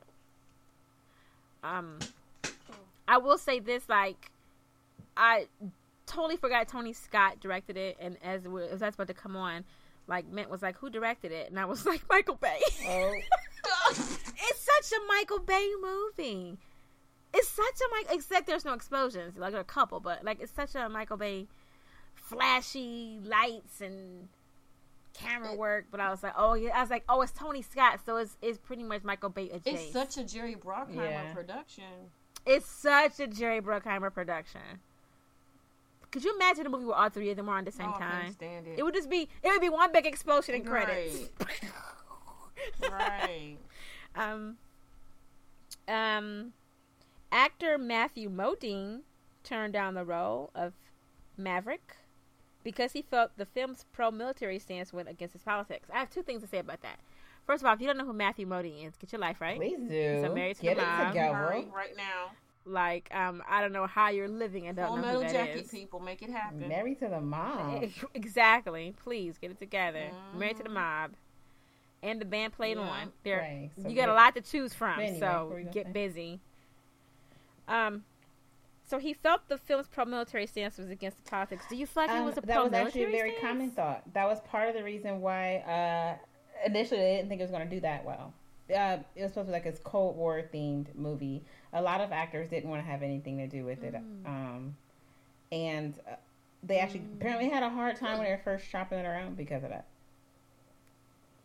I mean, think about it, because these random attacks by these Russian pilots. I mean, it was just weird. So yeah, I do think it had a pro-military stance. It's funny because Mint said, like, who is this who keeps coming up? And I was like, oh, those are Russian MiGs. And she's like, I don't get it. I'm like, oh, this was during the Cold War. Right. Because she has no idea what the Cold War is, like, except for what is in a history book that she learned years ago in high school. And I'm like, oh no, back then, like, we were like in fear that the Russians would just drop a bomb on us. But weren't we kind of winding or like they would down just back by 86? I'm thinking later than 86. If by winding it down you mean I think it was slowly winding it down, because like a lot of these movies where Russians were like the evil person, like those were still going in the late 80s. Yeah. The Expert, remember that movie? Oh God, that just makes my stomach hurt. Yep. I can't. Experts. You know how I feel about Cold War. I mean, Nikita. You know what? And I was just thinking about that because that's something you and I have had a couple conversations about, like not in depth, but we both mentioned it. I absolutely don't watch anything about the Cold War, and like there's this show called The Americans that comes on that I have a lot of friends who say it's excellent, and I'm like, I can't. I hate that storyline. And I really feel like Russians should be like, would you please stop? Just like Italians don't like stuff about the mob. Like, I really wish Russians would say, stop it. We don't have sleeper agents everywhere. Just knock it off. And The Blacklist, which I watch, they have a storyline that's sort of heading there. And I'm like, and I'm so upset with it. I'm like, oh my God, I'm so over it. I just really wish there's so many other stories to tell that we don't have to keep telling the Cold War story, especially in 2015. Right. 2016. Stop it. Anyway. So, yeah, I never took it as pro-military, not pro-war. Mm-hmm. Well, I guess... What's wrong with the military? What's wrong with the military? I guess because of who was president at the time. You know, the military, back in the 80s, the military was always... The presidents always found themselves putting our people in various countries where it really didn't have, even if it wasn't just war, was just going there to make a stand. We're here, so we. Right. So I think that's what it was, you know. Yeah, but I still don't understand why pro-military is a bad thing. The military exists for a reason. When I read it, I never saw it as pro-military, so I wonder if somebody misquoted him. Because I feel like that's weird if he would have said that. Yeah. Yeah. Pro-war would make more sense. Considering, you know, he was in the best war movie ever made. And maybe he changed his mind after he got older. Maybe I don't know, maybe he felt like that was telling the story. A story about war and killing people, but... No, the movies. And age? But it's about... One is about the 60s in Vietnam, and the other's about... I don't know. I can't even make sense of it. It makes... Sometimes I think actors come up with reasons for stuff, and I'm just like... Well, apparently, she didn't want to be in it because she didn't know people would even be interested in a movie about fighter pilots. And then when it blew up, she was supposed to be Charlie. Well, I mean, I get that, but that's a more valid reason to me than saying, "Oh, I'm pro-military." I just like he had to have been misquoted. And I'm not Modine and Matthew. Yeah, I would say Matthew Modine. I love you. I'm not really not trying to shade you. I just think that's a weird thing to say. So I'm hoping you're misquoted. But anyway, and that's a fun fact. Somebody was. Yeah, that was. I don't even want to talk about it. Can I? It makes me sad. Yeah. If you want to know something sad, just look up. And then the movie was dedicated to someone. Let's say that, and that was a good thing that they dedicated it to him. one fun fact that I was looking at was that Goose.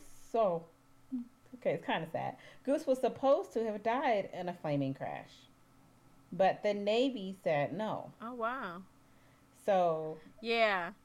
Okay, because I remember I was reading on Wikipedia. They said that there was supposed to be a crash onto the deck, so and the Navy was like, maybe no, don't do that. Part of his rewrite of his death, where we're like, oh, gee, why did it happen that way? Maybe it was like this rush thing that maybe it still could happen, but it's still the fact that it was rushed. I don't know. Maybe that's kind of that's why the placement's so weird. Yeah. Yeah, maybe.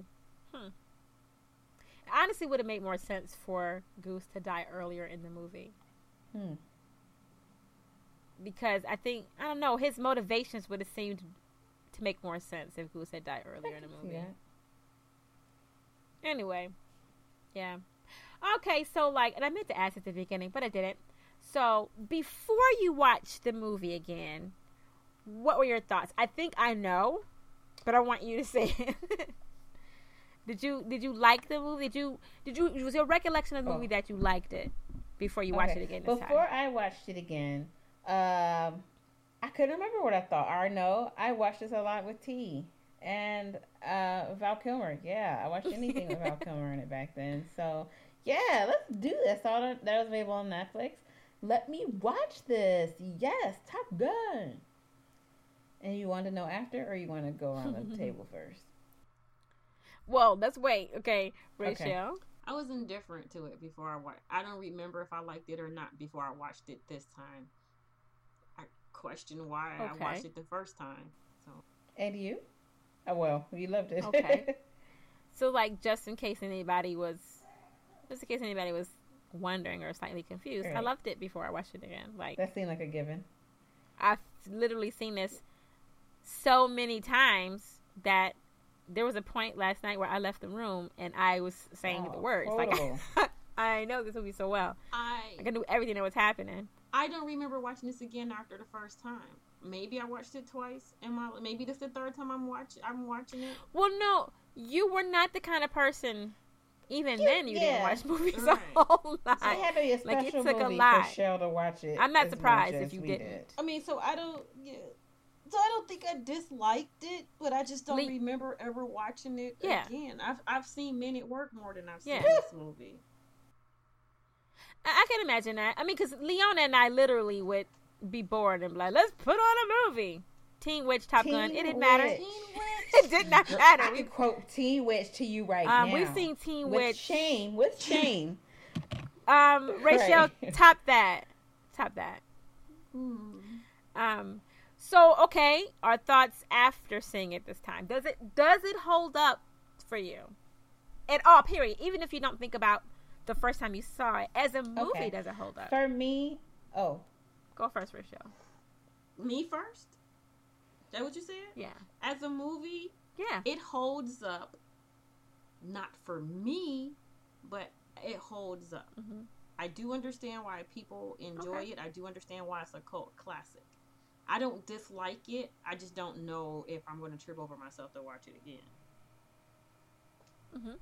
Okay. Leona? Similar answer. I actually think it's really good for that, that kind of high octane guy kind of movie. I actually think it's well done. I think it holds up even 30 years later. It actually is a fun watch as far as those particular scenes.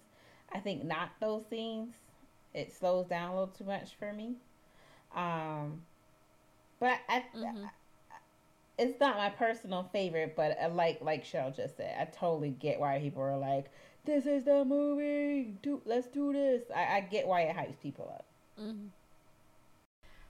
Okay, so I actually watched it last year when it was on Netflix, and I was so excited. Like I said, woohoo, Top Gun. I did a Tom Cruise marathon. I'm not afraid to say that I do that all the time. Anyway, I was doing a little marathon and I watched it, and like I said, halfway through I was like, this movie has no point. I literally could not tell you without looking on Google what this movie was about. Without telling you the whole with everything that happens. I could not tell you the plot of the movie. So, would I watch it again? Probably. Probably, but it would take another year or two. Like, I wouldn't just, it's not like Beverly Hills Cop. I wouldn't just turn it on and watch it, you know? I think it holds up, but like you said, there are certain parts of it that hold up. And there are other parts, like, I was reading a quote that I think it was Roger Ebert who said, and I'm not going to quote him exactly, but he basically said, the scenes that are really good, like the fighting scenes, the dogfight scenes, are really good. But the scenes that are bad, when they talk. And I have to say, I agree. I have to agree. And it's no shade to Val Kilmer. It's no shade to Tom Cruise. I think the writing is very, it was written very much for, this movie is just about people flying a plane. Don't worry about what they're talking about. Right. Were you about to say something? Well, that's what Roger Ebert's assessment of it is pretty much what I was saying. Like, I enjoyed the fighter scenes. I just don't like the anything else. But with that said, I watched this with someone when I watched it, and this person was extra excited about watching it, and where I was kind of drifting off on the non-plane scenes and forgetting what was happening, I was getting the recap. He thought it made absolute sense. He thought it all was cohesive and perfect.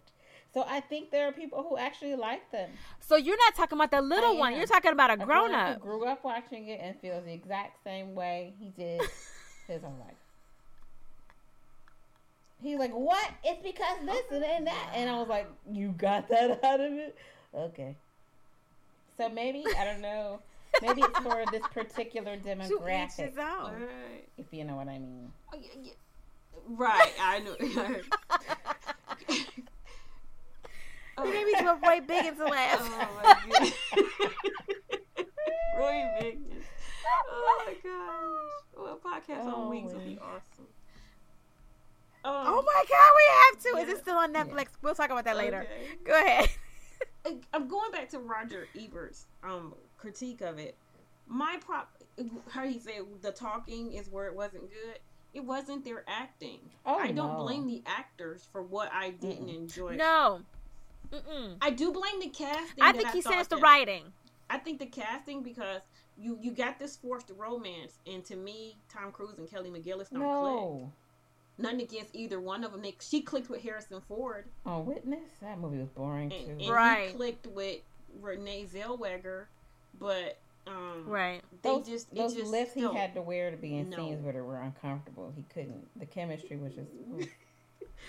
It's true. Look, and I really don't want anybody to think anything bad about me, because I think you can love somebody but still give the proper amount of shade when it's due. The man is little. No, he wears lifts on everything.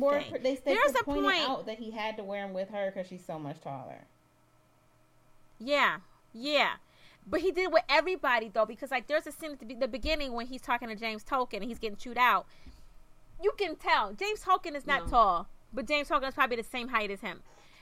And they have him being taller than him. And I'm like, that's so unnecessary. And see, which makes it... But, I'm sorry, go ahead. I'm just saying that, like, that's just... I think that was something they did a lot when they were... trying to find his brand. Okay, so that makes that odd to me to pair them, because they go out of their way to get women that are shorter than Robert De Niro and Al Pacino. No, they used to. No, Al Pacino definitely wore lifts. I wasn't sure. I don't think Robert De Niro did, but Michelle, Frankie and Johnny.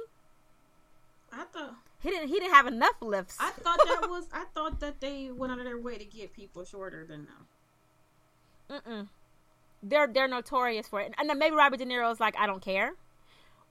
And like maybe he makes them go, but Al Pacino is notorious for wearing lifts. I didn't know that. Michelle Pfeiffer is a lot taller than him. Oh my goodness. Yes. But anyway, I didn't know that. And it's probably not a common thing, because a lot of these actresses nowadays, I would say, present taller, and they're actually short. Like, who was it I was looking at who's like only 5 feet tall? Jennifer Aniston. I don't know why I thought she was taller. Me too. But she's like 5 feet tall. Or 5'2" at the most. And I'm like, what? So, like, not that people are getting smaller, but, like, I don't know. Like, maybe they're... I don't know. these men are not tall. I think they're putting lifts on them. Tom Cruise probably still does. Like, he played Jack Reacher, the character Jack Reacher. I think it's supposed to be at least 5'11", 6 feet. Like, that's how the character is written in the book. So you have this man who's significantly smaller, but for somehow on screen, he's presenting much bigger. And I think it's either the camera angles or he's in lifts. Or everybody else has a famous thing they do is put a hole in the ground and have the person step in the hole. Oh my God, really? Yes. This is very common. Not the Stone Ages. The men don't have to be giants. Well, I guess when I don't know. They had this thing back in the 80s where women had to be long and statuesque to be in a movie. I was about to say something else about this movie. Oh, about the plot, the writing. I just wish that they would have, like, if they said today, there's an announcement today, we're going to make a new Top Gun. I know they're making a Top Gun too. I saw that on IMDb. If they were to remake this movie and just, you got 6 plots going on, just pull like 3 or 4 of them out and focus on something and add more to the story. I think and I wouldn't even mind the love story, if they gave me more to care about the love story. I think it's like Leona said, they really thought, hey, people are coming to see dogfights and planes go vroom, like, nobody And then cares. they were sitting in a little meeting, and he said, sometimes the guys have to bring their girlfriends. Right. So let's give them a love story. Let's make the women want to stay. Well, no, I bet you what they said was, it's the Navy. There's sort of a reputation for the Navy. We don't want to have that stigma attached. These men are running around in close quarters with towels on. You got to throw a couple chicks in here because people are going to think they're all gay. I bet that's why that happened. And it's so unnecessary because at the end of the day, do I need to see them have a relationship with anyone in order for me to know they're a good pilot? Right. Nope. Right. And, I'm okay with them being gay. I'm okay with them being not gay. I'm definitely okay with them running around in their towels all the time and playing beach volleyball. Good. All day. Can it in every scene? Can they just fly a plane without a shirt on? I'm okay with that too. I'll take it.